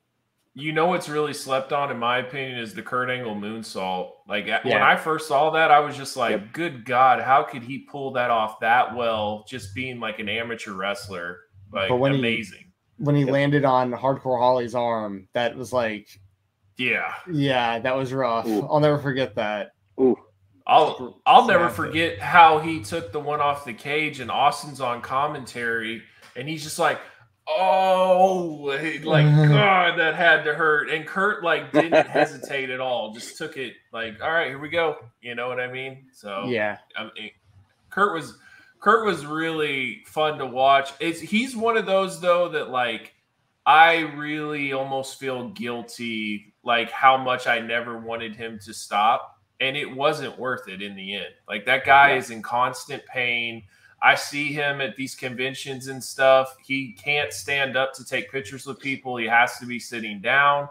His neck can only go so much. And he's just like this. Like, it's just one of those things that like, I really enjoyed his run, but I really wish he would have stopped before, you break your neck 4 times or 5 times. Like that probably should have been the end. And he just kept it going. And I mean, granted, he left an amazing career, and I think his TNA career slept on as well. But it kind of sucks because, I'm 39 now, and I'm starting to see a lot of like the results of some of these long careers, and some of them aren't pretty, man, and some of them don't have a happy ending. And I hope Kurt doesn't turn out to be one of those. Like he seems in a good place and all that stuff, but you just never know with any of this thing. But he really put his body through it. Yeah. Oh yeah. Yeah. Kurt was great though. At least, yeah. Oh. I mean, we were all robbed of a freaking UFC run from him too. Yes. I wonder how good his submission defense would have been. That would be my only one, because he would definitely have gotten it to the ground. He definitely would have been able to pass guard. He would have been able to do that type of stuff. I just don't know if he would have been able to get out of submissions. Dude, but you know better than anybody. Like, imagine if he got into the game when like Tito was ruling, when like his level of wrestling was enough to beat everybody in light heavyweight division. But see, the one thing would have been doing that at heavyweight with Couture. You look at Kevin. You look at Kevin Randleman though, right? Mm-hmm. Like Hammerhouse, like amazing wrestler, freak athlete, but always got tapped. Like he never took it that extra mile, because a lot of those guys didn't really like train hardcore everything. They were like good at one thing. And that would be my biggest concern with Kurt, was like, would he have been like a full well-rounded, or would he have been more just like focusing on his athleticism and trying to get like ground and pound and whatever else, If the UFC would have been how it is now, like back then, without hesitation and without all the Ultimate Fighter BS, like they would have just booked Kimbo Slice versus Kurt Angle on pay-per-view, like right now. For sure. For sure. And like they messed that up, because that's how much money Kimbo and Jake Paul would have done. Oh yeah. That absolutely would have been huge now. Like there's a lot of like freak show stuff wasn't necessarily that big of a deal back then. And now I think that there's so much stuff that they could have booked that would have been huge. We're getting Le'Veon Bell versus Adrian Peterson in a boxing match. I saw that. Yeah. That's wild. Vikings. Yeah. I'm taking AP. But there's an audience for it. Wow. Yeah. Adrian Peterson time. Let's go. I'm excited. Skull Vikings. I can see you in your like Vikings shirt, like rooting them on. Let's go. Yeah. Well, speaking of that, I mean, like Jake Paul's got a new opponent now, and they're like Nate Diaz, Rockmont Jr. Yeah, Rockmont Jr. But it's so funny. My brother has, just by complete accident, pretty much, he bought one of those like mystery boxes that has like signed memorabilia in it, and it had this guy's dad's glove signed, which is just funny because we always would just be like, but it was always like he was like, I guess he was like good like way back in the day. I don't know. Hakeem Rockman's legit. He knocked out Lennox. He knocked out Lennox Lewis And Yeah. he ended Lennox Lewis's title reign, and then they had a rematch in Africa, and Lennox knocked him out. But like he was being slept on, and no, like he put Lennox Lewis out cold, knocked him out cold. He was called The Rock, right? That was his. Yeah, he fought Evander Holyfield. He had his head swollen out to here one time, but like he's fought like the who's who. If I was Jake Paul, they're dropping the ball right now on not promoting this fight as Jake Paul versus Son of The Rock. Yeah. Yeah. So no, like Hasim Rahman is no like just whatever. Like he's legit. Well, we're hoping that glove becomes much more valuable if Jake Paul gets beat by his son. But Rockman fought Evander Holyfield, Lennox Lewis, James Toney, Klitschko. Like he's legit. UFC but veteran James Toney. Yeah, exactly. That's right. Randy Couture. But it's interesting because, like, in the way that Jake was hammering him on the press conference was basically like, you're just trying to go in your daddy's footsteps. You don't love this. I'm going to tear you apart. Like, your dad can't bail you out of this. It's just me and you in there, like stuff like that. So it'll be interesting. But one thing I found interesting is Hasim Rahman Jr. said that he would tie one arm behind his back for sparring with Jake. Like they wouldn't allow him to have both hands. And they were told like you can only be at a certain stance for Jake because he's not used to this and that. And Rothman still was supposed to got the better of him in sparring. So it'll be interesting because Jake feels like he's at a completely different level now. So it'll be interesting how that fight goes. I know that Hasim Rahman Jr. has had over 100 amateur fights, but he just got knocked out his last fight. So he has a ton of experience, but I don't know necessarily how good he is. But if they'll let Nate Diaz get out of this contract, if he can just fight whoever and get this thing done, I think the perfect fight for him is Kevin Holland. I think it's huge for Kevin. And if Kevin can win that fight, then, you know, they can really put the marketing machine behind him. And it's still a winnable fight for Nate. So it's like, it's not like a Chimaev type fight that people really wouldn't be into. Like they'd be into it, but they wouldn't feel like Nate has a big chance. So I feel like if they could give him the Kevin Holland fight and just get this thing done, then that would be ideal. Yeah. I like the idea of that. Would watch. Yeah, I'm interested to see the odds a little bit closer to the fight for Jake Paul versus Rahman Jr. because allegedly I might wind up throwing a little bit on that. I love watching Jake Paul's fights. If Jake Paul's the underdog, maybe we'll do something there. Speaking of, so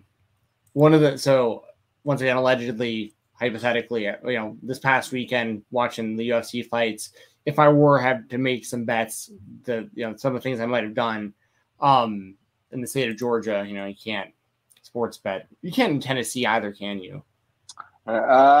Did we just make it where you can? We might be able to. You might now. Everyone's getting it now. It's Georgia. I think it's been passed, but I don't know if it's actually just legal yet. Maybe that's yeah. So it's so stupid. Like the law is so stupid. But anyways, I'm gonna hold it to these damn midterms. Like, look, you want my vote? Make this damn gambling legal, and let's see what happens. Come on. Yes, legalize something else for me too. Like, please, that you get my vote. So Cody Brundage was on this show. I put money on him, in a parlay. It was a 2-fight parlay for I think $10, and I took Cody Brundage to beat Trajan Gore.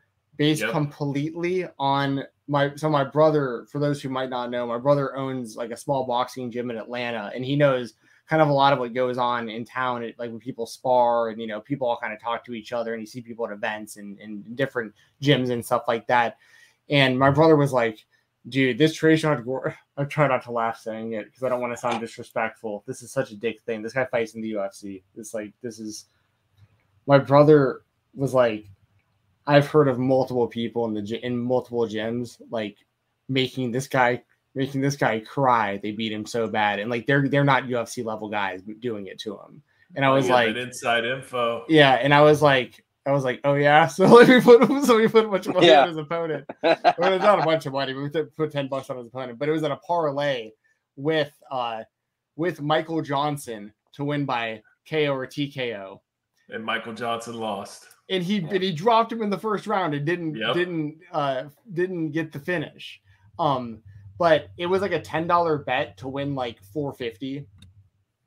And had he just finished that fight, that's $450 off $10. Like, those are the kind of bets I'm always putting in. It's like that kind of stuff. And I keep missing that kind of stuff by so little. But yeah, Michael Johnson really effed me, man. He really, like he knocked Jamie Malarkey down and just went for like a weird north-south, like he like laid on him and just gave up his whole opportunity. So anyway, we got another super chat. Corey Osborne, appreciate it, man. Thoughts on Death Before Dishonor? I feel like the build hasn't been great, and $40 seems too expensive. So I'll say this: I think that at least it's $10 cheaper than the normal AEW pay-per-view. So I'll give it that they're at least looking at it as a different kind of tier and not the exact same, because that would be stiff. I'll say that the build hasn't been the best because it has been pretty quick, and it's kind of like, oh, by the way, we're doing Ring of Honor, and they sold tickets the week they announced like all the matches, but it's a pretty damn good card. So I'm not hating on it too bad. Like, I'm looking forward to the show. The fact that we get Briscoes versus FTR2 is fantastic. I was at the first one. It was one of the most, like, I've never really been in a with a crowd like that. Like, I got to the venue, there wasn't a lot of energy, so that had me kind of concerned. This is WrestleMania weekend. It's kind of spread out. Everybody's everywhere. There's people at the Collective. There's people at WrestleCon. You name it. You don't know if you're going to be stuck in line behind like the biggest Nia Jax fan in the world, right? Like you it's a mixed bag, right? And then it's kind of like, did people buy this just so they could see like a couple of AEW people, or are they like actually ROH hardcore fans, or what? So get in the venue and it's like, okay, like these people kind of know like what's going on. All right. They're saying, they're like cheering for Alex Zane and stuff. So it's not like they're like, who were these people? Right. So it's like, okay, this is going to go well. And then it's like, it'll be good, but I don't think it'll be this home run that Tony was hoping for. And then, man, like Briscoes and FTR came out, and it was like they just gave everybody energy drinks. Like the whole place, just seats that I couldn't see, like that were filled, all of a sudden are filled. Everyone's going crazy. The people are in it the entire time. And I had never seen that. It's literally like Tony Khan just like flipped a switch and everybody just woke up. Like, it was wild. And I've been to a bunch of shows, and I had never seen anything like that or felt that. And like, if I could just like put that in a bottle, because like wrestlers say like, oh, it's that adrenaline rush that you get. And like, if you could just put that in a bottle, it's like a drug. But like, honestly, just being in the crowd is like a drug. Like just being able to get that hit is like, it feeds your soul. And so like when I was there and like I felt that, I was just like, oh my God. And the great part about that too is I didn't know what I was getting at WrestleMania. I didn't know what type of crap that I would have to see. So like, at least I knew that after this show, my trip wasn't a waste. Right. So like, it was a great night. I'm surprised they're already doing 2, but honestly, I'm kind of thankful because I was really worried the Briscoes are canceled. And the fact that they're able to be used again gives me hope that they're not going to be. And so I'm really excited about the Briscoes FTR. I think it's been it was the match of the year, and I think that for them to run it back is worth the pay-per-view alone. And then you get Wheeler Yuta versus Daniel Garcia, and they've already gone an hour, so like they have great chemistry, and nobody knows that, which is awesome. Yeah. So like that crowd that's going to order that pay-per-view are going to be blown away by those guys. Because that's another thing, too, is they're kind of like the sidekick of the Jericho Appreciation Society. He's kind of the sidekick of the Blackpool Combat Club, even though he had the match with Moxley, right? But, like, people really haven't been able to see these guys, like, shine, and I think they're really going to be able to shine. So I'm really looking forward to that. I think Serena Deeb should become the ROH Women's Champion. I think it makes a lot of sense. I'm all for that. She's facing Martinez, and then I don't really know what they're doing with Jonathan Gresham. Like, well, he just turned heel, and it's going to be him and Moriarty on Rampage. On Rampage, right? So, like, what does that lead to? So that's what I'm curious about there, because he's got to defend that title, and then we also get Joe versus Lethal. So it's a pretty good pay-per-view, if you ask me. And I trust Tony Khan. He just goes out there and he really delivers. I'm usually always happy with his show. So I'm looking forward to the show. Yeah, for sure. Thanks for the super chat, by the way. Yeah. I can't really add much to that. I'm excited for the show. Just hope it's good. It's worth $40 in my opinion, for sure. Yeah. We'll get. If there's one thing that people I think can count on is that Tony Khan is going to give you your money's worth on pay-per-view. So, and what I love about Tony is he has a press conference afterwards, because he's not ashamed of what he put out there. You know what I mean? Like he's proud of it.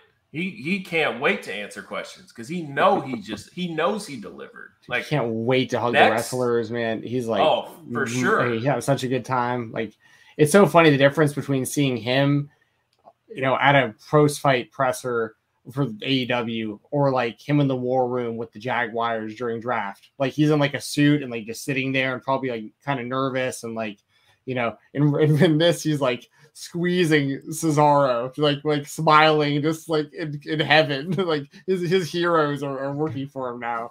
Well, it's kind of like there's a chain of command, right? Like when it comes to pro wrestling, or when it comes to football, it's kind of like, okay, we have this many scouts, we have this many coaches and all this stuff. He's the number one guy in wrestling. So it's just like when his company, so it's just like, hey, I can do what I want, total freedom. So, and he's not like, his dad's not always around. You know what I mean? Like, I just feel like it's a much better environment for him, and he's totally free to do what he wants. And hey, I mean, I love the guy. I think he's been a complete home run. Yeah. Do I think he's nerdy? Yeah. Do I think that he's kind of socially awkward? Yeah, but I could care less because he delivers great wrestling shows, and that's what I'm here for. Yeah, exactly. Want to get into a couple. There's two more things I wanted to talk about before the end of the show. One of them, well, I'll tell you what the two topics are. They're in the title, and we'll just kind of go from there as we wrap the show up for the last half hour or so, last 20 minutes or so. It's IWTV having GCW back. I want to talk to Mose about that. And also we have Ortega versus Rodriguez, and I wanted to get predictions from all three of us for the main event of that one. So when it comes to GCW and IWTV, I'll just say personally, like, I'm just happy to see a resolution to this, a settlement, if you will, because now we have the settlement series, which is funny because GCW like just can't help themselves. You know what I mean? Like they're going to be defiant no matter what. So it's like, we got to be on the platform. We'll call it the settlement series. IWTV is playing along now. I like it. I like that they've figured this out together. Because I'm a fan of GCW and I'm a fan of IWTV. So it's like I wanted to see both succeed together. So Mose, how do you feel now that that's all kind of over? There's been a resolution. GCW's running shows on IWTV again and all that stuff. I'm like you. I'm happy for it, man. I'm a fan. I obviously work a lot. I mean, I guess technically work for IWTV. Like, I mean, I guess I get paid by IWTV, but I feel like I'm a contractor. I work wherever, but a lot of the stuff I'm on is IWTV. I feel, very like attached there because of that and because of getting to know everybody.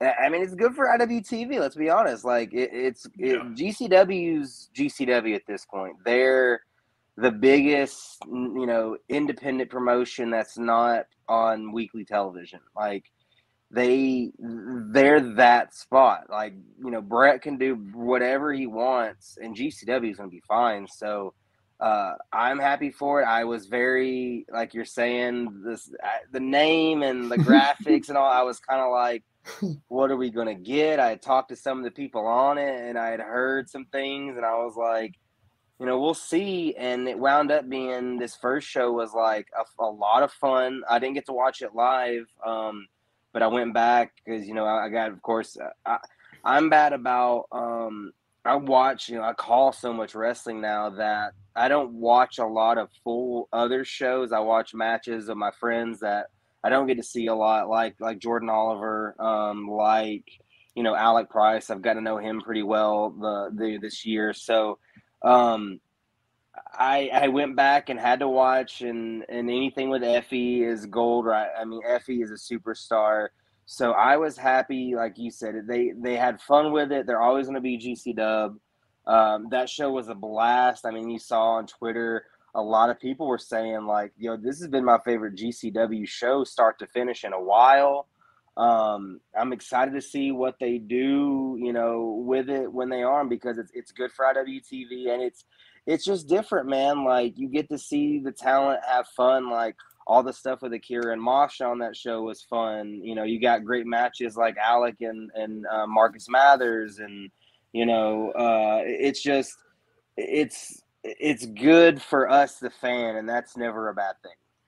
Yeah, I've had people ask me like, like, hey, how do you feel about GCW being on IWTV or like versus Fight TV or YouTube and so on and so forth? And I'm like, YouTube's free, so I mean that's a little bit different. But I'm like, I wish it was all on IWTV, because it's $10 a month. Like, I would rather pay $10 a month and just get all of it on the streaming service and have to pay, $20 every time I bought GCW on Fight. Personally, I'd rather just spend less money, and I'm already on IWTV all the time. You can use code Fight Talk, by the way, on IWTV if you want to help support. But and also think that would help like some of the smaller shows, because then it's like people that would never watch smaller independents and just have been getting GCW would see smaller stuff on IWTV, and then they would also be like pushing GCW to book these guys, and it kind of works if it's under all one house. I think that would be beneficial for everyone.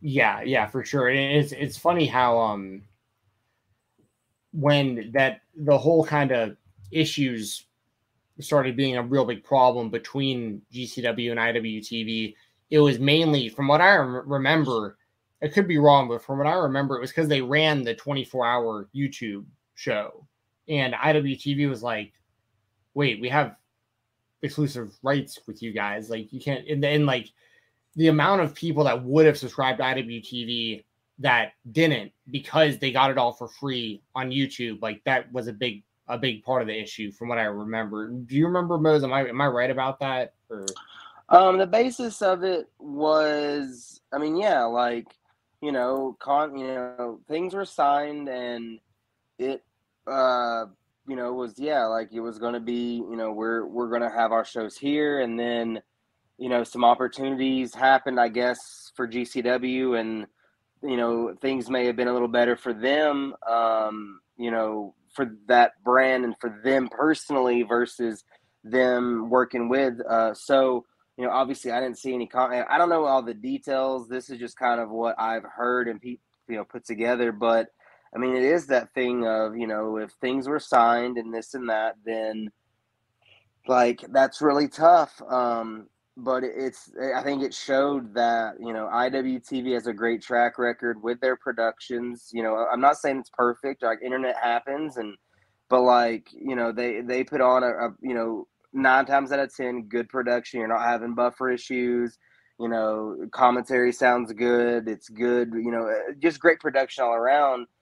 Which, that's, some other sites have issues, and I know that it's no one's fault. It just, those things happen. So that's another great thing about having, GCW on IWTV is, barring something crazy, you're going to have, really good start to finish. You're not going to be losing the stream or anything like that. But it's great to see. It's great to see that on there, like you were saying, Doug. I mean, it's a great, GCW brings in all kinds of fans. And it's like you're saying, too, about those names on this Ring of Honor show. For some of these fans, if you're not watching AEW, like, I don't watch a ton of AEW. I watch Eddie Kingston. I watch, my friends, like, Garcia, Wheeler, like, Lee, these guys that we've been watching for years, and now this audience gets to, hey, is it worth $40 for Daniel Garcia, Wheeler Yuta? And I'm like, bro, that alone is a match. Samoa Joe by himself walking out with just a towel, I'll pay $30 just to see. They didn't do anything. Yeah. So that's the beauty of this kind of working out, hopefully, because it doesn't. You shell out that $10 a month for just a GCW show, which is GCW fans. Everyone knows, those shows cost more than $10. So, Yeah. you get that show, and then hey, maybe you've heard that Action Wrestling had so and so a few months ago, or ICW. One of my favorite matches ICW's put on was Mania weekend a couple of years ago in Florida. Daniel Garcia and Brett Eisen in that Tough Man competition was sick. Like, it was sick, dude. So that's the beauty of this streaming site is you come and you see, Nick Wayne and Jordan Oliver, and then you find out, oh, I got this other show from a month ago. So I hope things go great, because that first show was a home run. Well, and speaking of like tying it in with like GCW and IWTV, I find the timing of this very, very interesting. I'm not calling conspiracy on this or anything to suggest the timing is interesting to me. So there was a guy who was being very, very heavily pushed in GCW that was abruptly left the company very weirdly. Yes. The promoter was saying a lot of weird stuff. The wrestler was saying a lot of weird stuff. Nobody really knew who to believe. Very strange. That man, Atticus Cogar. Yeah, I was about to say, I could say his name if you're not going to. He is now the number one contender for AC Max IWTV title. Yeah. So now I'm sitting here like spinning my wheels being like, dude, is he going to win that title? And now that like GCW is back on IWTV, like if he popped in as like the IWTV champion, like that would be like, dude. And I'm not going to sit here because like there might be like real issues between like him and Brett and like I really, really honestly don't know. Never say never, Steven. But I'm just saying the timing. I'm just like, dude, if Atticus, because they were really building Atticus to being the GCW world champion, and then he was just gone.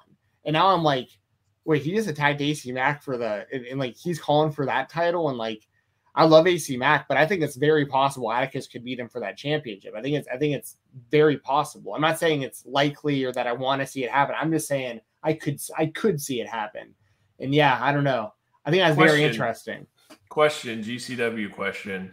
And this is not going into detail about what's going on, but like Atticus was kind of built up to be the next guy, right?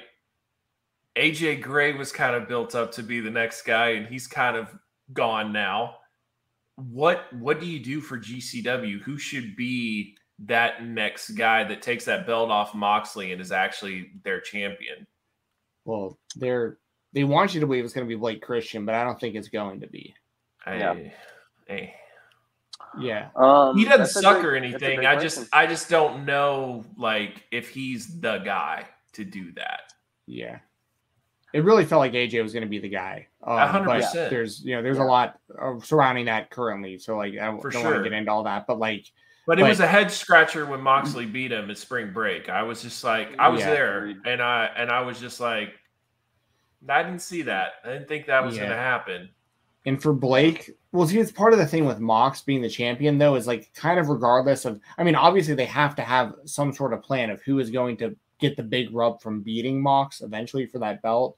But like, I also don't fault GCW for just keeping the title on Mox as long as they can. Like, as long as they have access to him, the amount of eyes that he brings in is unreal, especially when they're running shows that are like in the same town as like when the WWE or AEW is around and stuff. And like, I mean, so it's very smart business. I do kind of miss the championship being like defended often. Like when Nick Gage was the champion, it was like he was always out there defending and stuff, and the title really meant. I mean, the title means a lot always, but like you know what I mean by that. A defending champion who's there all the time. So the people that I'm thinking to kind of answer your question, I don't think it'll be Blake Christian. Of all the people that they're building right now that are getting quality wins right now that I can consider to be, because I think the guy to beat him is going to have to be more of like almost like a homegrown GCW guy, someone who might have been working elsewhere, but isn't known to the mainstream audience really. And so and I'm not just saying this because Mo's on the show, because I know he's gonna like jump and immediately agree with me, but like my front runner right now, if built correctly, is probably Jordan Oliver. Love it. I absolutely loved that was a name I would say because of everything you just said. Jordan is GCW through and through. Absolutely loves that company. That's a reason we haven't had him on KWK show yet. Is just Jordan's dates are so crazy. I would that's 1,000,000% a name I would agree with. The wild card I would say, and it ties in with Jordan Oliver because Jordan Oliver has been working out with this guy, and I know you're gonna say, all right. you're gonna say, where I'm going with this, like, never count out Nick Gage. I know he's lifting weights again. He's looking a little bit better. Yeah, that feels like, because you're both Nick Gage is right. losing weight. Yeah, Jordan Oliver's been posting videos of them working out together. They're in the gym. Oh, okay. Jordan's helping him, lose some weight and one last run. I don't put it past Nicky, man. Nick Gage is one that loves not just his business through and through, but loves, what MDK, GCW, that's, they're tied forever. So I've said this, but like there is nothing like a Nick Gage entrance live. There's nothing in this world. Like, nope. And that's another one that would kind of felt like the light switch just got turned on. Like it's one of those things that like when that bell rings and it's just like, okay, here we go. And it brings out the intensity in everyone. And it's a spectacle, man. If you haven't felt that before as a wrestling fan, you're missing out because it is freaking awesome. I could just go just for his entrance. I don't even need a match. I just need the entrance. Like, give it to me. It's awesome.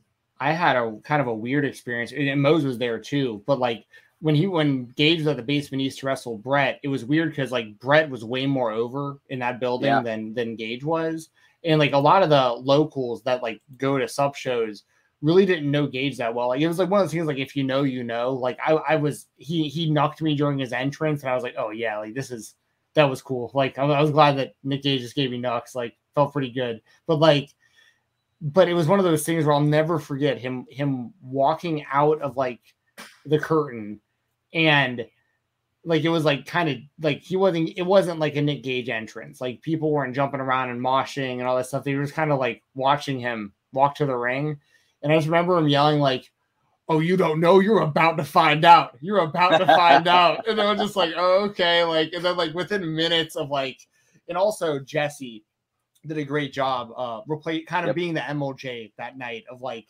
doing the full blown Nick Gage entrance that you're used to hearing. And I always like Jesse a lot on ring announcing. I know he's stepped back more recently, but like him and Emil are very comparable in a lot of ways to me, the way that they scream and like really get you into it and stuff. But yeah, so I've seen Nick Gage live. Well, I've seen him live in GCW as well since then. And so I have experienced like the real entrance, but like the first time I saw him live, it was so weird because like Brett was so much over than he was, but I just remember him just yelling that the crowd was about to find out, and like by the time the match happened, he was super over. So it's like I told Steven, I was like, it was like because the way the venue is, it's called the Houston Premier Arena, but it's like just a little warehouse.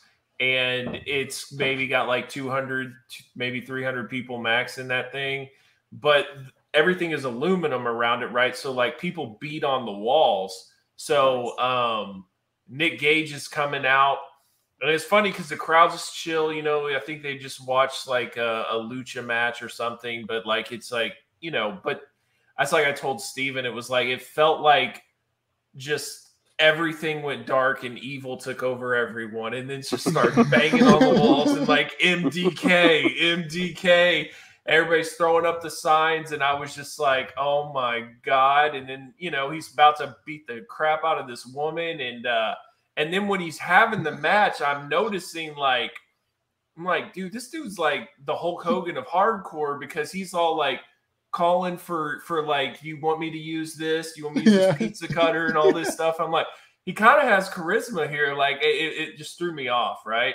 But it was awesome, and like I had never seen him live before, and then I ended up going to AEW in Austin, and out comes, or it was Dallas, one of them, but it was all like through a loop of like, I went to like 3 AEW shows in Texas within like 4 weeks or something.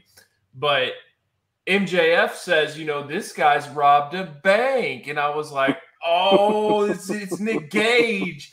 And Nick Gage comes out, and I lost my mind. And I'd say like maybe 30% of the crowd knew who he was. Yeah. But it was dope. Like that was a really fun time. That whole Cardona feud is one of my favorite feuds in the entire like year, because it was just such a huge contrast. And they each have their own loyal fan base, and like to just put them in that environment, and for Cardona to really go for it in that death match, like that's one of my all-time favorites. I love that feud. Yeah, that was awesome. And Nick Gage rules. Yeah, Nick MDK. What real quick question. Effie, is that completely out of your mind as a champion in your opinion? Because I think that he probably could do it. He could. He seems very. They seem very. Him and Ali Bussy seems like the goal. Like, that's the kind of mission right now. But no, man, I totally like. Effie feels very much like a name to throw in the hat there. That just, I think he and Ali. That's almost. I mean, not almost. It feels like that's an attraction now for GCW, is seeing those two as a team. Yeah. Yeah. Yeah, I totally agree. Two of the most consistently over wrestlers that they have, like that are there regularly. Well, and then like if they ever had a women's title, she could win it, and then Effie could be the men's champion, and I think that they could pull that off, being just like the most overact, and then every now and then tag team together. Still, like I think that like if you're talking about home brand type champion, I think Effie could be one of the guys. Yeah. The crazy thing though is like when I think of Ali, I think of I've definitely seen Ali wrestle more men than I've seen her wrestle women. Like that, like easily. Yeah. For sure. But it would be nice to see. How do I say this? Like, I think her being a women's champion would lead to more high-level women getting opportunities on GCW, because they could wrestle her in those matches. And but I also don't want to see I prefer to watch Ali wrestle just the best wrestlers. I'm in the same boat with someone like Masha Slamovich. Like, I'm never watching a Masha Slamovich match thinking like she can't hold her own. It's the same kind of thing with Sadiqa in death matches. Like, she's dishing it as bad as she's taking it. Like, I don't feel bad for her. Like, this is she's doing what she wants to do. Like, and it's in at a very high level. Like, so the first time I saw Masha was she was against Roxy in a street fight. They opened the match and they went to war, man. And I was like, damn. But Roxy speared her through like a door on the turnbuckle, and like they were using chairs and all sorts of stuff. Like, they went to war that match, and I was like, damn, she is she's legit. And now she's like on Impact and stuff. So like.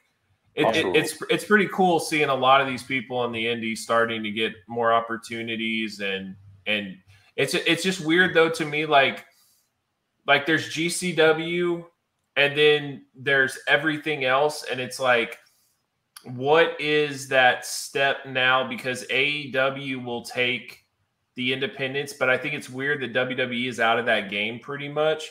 So it's kind of like it used to be really spread out. And now it's like, if AEW isn't interested, then like the height that you can get to is GCW or like Impact, basically. And so it's kind of to see like who's going to take that next step, basically, and who can keep growing their roster. Yeah. Well, the thing with Effie and Alley Catch also, and I hate to say this because this wasn't their fault at all, but like, Effie should have definitely beat Jeff Jarrett. Alley Cat should have definitely beat Ruby Riott. Like they're, you know what I mean? Like that. I think that there were plans for Effie to eventually win that whole Jarrett thing. Like they were still building it. Yeah. And now Jarrett's time to WWE again. And it looks like that's probably not going to happen. And it's like, how convenient. I know. And it's like, I hate that for someone like Effie, because like, if he would have went over in that, he had so much momentum. I mean, he still does, and he's still one of the most over people they have. But it's just, this losses like that where you're just like, damn, because like I was really I remember after the show, those were like some of my few gripes of the show was like some of the wrong people just straight up won. Like this was a show about like celebrating GCW and like the future of the company. And you have one of your biggest stars, Effie, getting pinned by Jeff Jarrett. Like, listen, I love Jeff Jarrett. I like Jeff Jarrett a lot more than the average fan probably does. And it's like, even I'm like, no, like that was a bad idea. Like, and then we never got to see the rest of it play out. That may have eventually put over Effie. So. It's unfortunate, but got a super chat real quick. Vincent Valentine, thanks so much for the super chat, man. Do you guys see AEW eventually pulling off a show at Wrigley Field or a big venue such as the Rogers Center in Toronto? I think it's just a matter of time. I don't know about this year, but when everybody's back, when there's a lot more of a healthy roster. I think that you could do like a CM Punk versus Kenny Omega and sell out Wrigley or the Toronto Center or whatever. If the biggest thing to me about AEW though is they need to establish certain shows are bigger than others. Like they have 4 pay-per-views and they're all just supposed to be the big, right? But I feel like they need to have the one to let the crowd know like, hey, this is our WrestleMania. This is the one. And then that way people will be prepared to buy tickets for something that big. Because if you're just always like, okay, this is what we normally do. And then, oh, by the way, this pay-per-view is going to be 60,000. Like, I think people won't be as prepared as they should be if they knew that, like, okay, next year, this is their big show. They're going to bring a huge card. I'm going to prepare to go to this one. You know what I mean? So that would be my only gripe is just like, if All Out's going to be your biggest show, if Full Gear, if Double or Nothing, whatever it is, let the people know and then they can prepare accordingly. Yeah. Thanks for the super chat, Vincent. I like you're saying, and honestly, it's one of those things where like GCW or not GCW, AEW, as long as AEW, I mean, why should we have any reason to doubt their decisions of where they're going to book venues? Like they just continue to sell out. They exceed expectations consistently. Like it's, so it's one of those things where it's like you hear Wrigley Field and it's like, oh man, that seems like it might not be possible. And it's like, well, you bring CM Punk, you bring the right people, you market it the right way. You get Tony Khan and his whole machine of people behind it and TBS and Turner Networks behind it and stuff. And they'll do it. Just like they've done in every other building that people thought they wouldn't be able to sell out. So for sure. That's right. I agree. That's right. Yep. Last topic for today, real quick, before we get out of here. Big fight coming up this weekend in the featherweight division for the UFC. I say it all the time. Moses probably heard me say this a trillion times, as has Doug. My favorite division in the UFC is the featherweight division. The reason being, if you look at their top 15, I'm just going to quickly read the names. Number 1, Alexander Volkanovski. 2, Max Holloway. 3, Brian Ortega. 4, Yair Rodriguez. And then after that, Josh Emmett, Calvin Kattar, Arnold Allen, Korean Zombie, Giga Chikadze, Bryce Mitchell, Evolov, Dan Ige, Youssef, Barbosa, Burgos, Tapora. That top 15 right there, you could take literally any of those matchups, and that's a main event of a fight night or like a co-main event of a pay-per-view, like every single one of those fights. Yep. And we just saw Volkanovski destroy Max Holloway in their trilogy fight. Yep. Volkanovski, the question right now is like, is he going to go to light heavyweight, or sorry, to lightweight rather, and maybe fight Oliveira, because that belt's technically vacant, even though we all know Oliveira's the rightful champion. Yeah. But also, me personally, I think Josh Emmett's done enough for the next shot at the title. Like, I want to see Josh Emmett get a title shot. He's beating a lot of people. He's got a win streak going, top tier competition, never had a title shot. I want to see him get the shot. But we have Yair Rodriguez versus Brian Ortega coming up this weekend. Ortega's had a shot against Volkanovski before, put him in a pretty deep guillotine, almost had the champion, but did not win the fight. That was a war too. Yeah, great Ortega took a beating at the end, but like it was a pretty back and forth for a while. It kind of reminded me of a Max Holloway fight, and then Ortega just took way too much damage. So, but it makes me like think back in retrospect, because like Volkanovski destroyed Max Holloway. So what like is like Ortega actually closer to a modern Volkanovski than we thought, and he's actually not that far? Or do you think that he would get destroyed worse because Volkanovski's gotten that much better? Right. Yeah, I mean, it's hard to know. It's hard to know where Holloway's at exactly. And I could say Volkanovski is definitely in his prime, like for sure. Yes. So 100%. And maybe even still entering his prime. Like he's still getting better, which is scary. But I would also say though, I think if Yair Rodriguez beats Brian Ortega, granted he lost to Max Holloway, but now we're splitting hairs because we have to take contenders that haven't fought Volkanovski at some point, and we can't just keep doing trilogies and stuff. So I would say if Yair Rodriguez beats Brian Ortega, I'd be fine with Yair versus Volkanovski. And if Volkanovski wants to move up, I would do Yair versus Emmett. And maybe Holloway, needs to win one fight. Maybe you run back Ortega and Holloway, their fight, something like that. Makes sense. So, and then you have some dark horses in the division for what it's worth. I mean, I think a guy like Bryce Mitchell is very interesting with how good his grappling I thought that is. too. And he's on a win streak as well. So yeah, when stylistically, he's one of the only guy. I mean, Ortega's, has a great submission game, but like pretty much anyone else in the top 10, they're all strikers. I mean, it's Volkanovski, Holloway, Yair, Emmett, Cater, Allen, Zombie, Chikadze, so it's like Mitchell being right there. Like he could probably out grapple most of these guys if it came down to it. His cardio is insane. But so anyways, a lot to look forward to in the featherweight division right now in a possible number one contender fight happening this weekend. Mose, who do you think wins? You got T-City, Brian Ortega, or you got Yair Rodriguez? I'm going Ortega. Kind of what Doug was saying. Like I'm not sure after that Volkanovski, that dominant performance against Max. I'm very curious of what a rematch with T-City would look like, and I'm just such an Ortega fan. Maybe it's a little bit of bias, but just in this fight, like I love Yair too. Don't get me wrong, it's an awesome fight.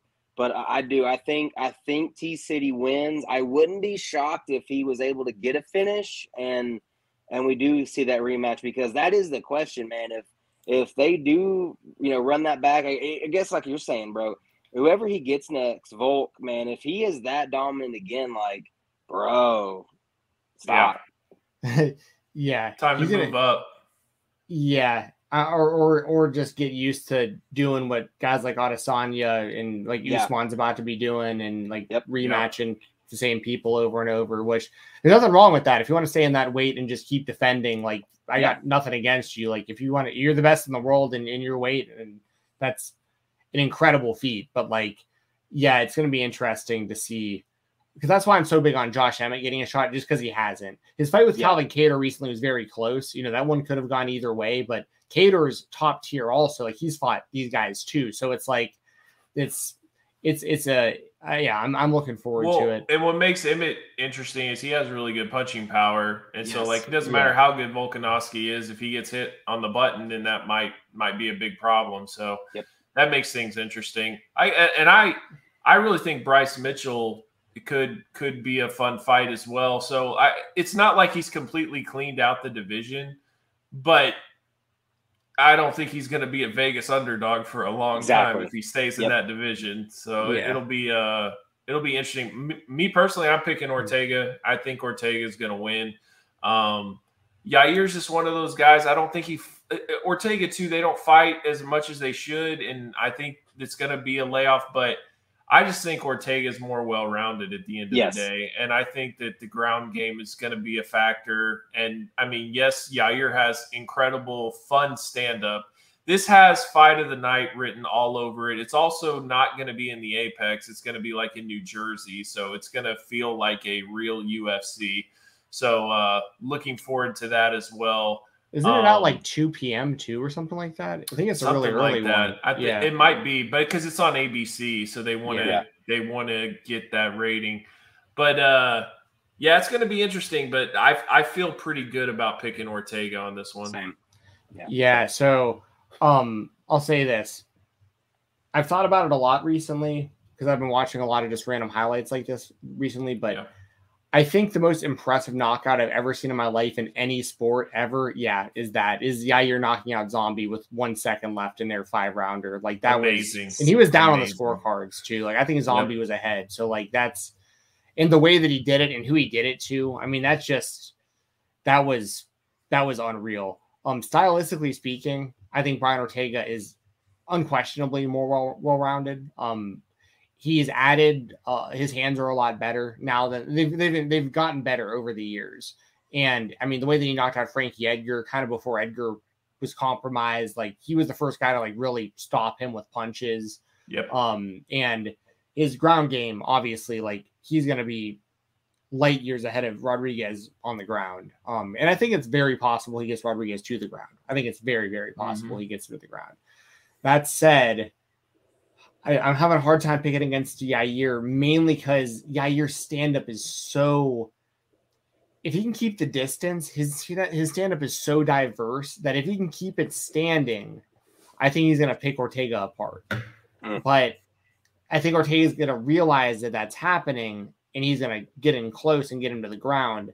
But Yair also has like really good conditioning. I feel like he might be able to get up or at least avoid getting submitted. So my whole thing is I think the fight mainly stays standing because I think Yair comes up with a good game plan to keep enough distance. So I'm going to say Yair, most likely by decision, unless they get into some crazy exchange and it is just like a firefight at some point and they're just throwing crazy. I could see those guys landing something, for sure. But and I'm also interested to see what the betting line on this is. I'd imagine Yair's the underdog. Yeah, I would think so.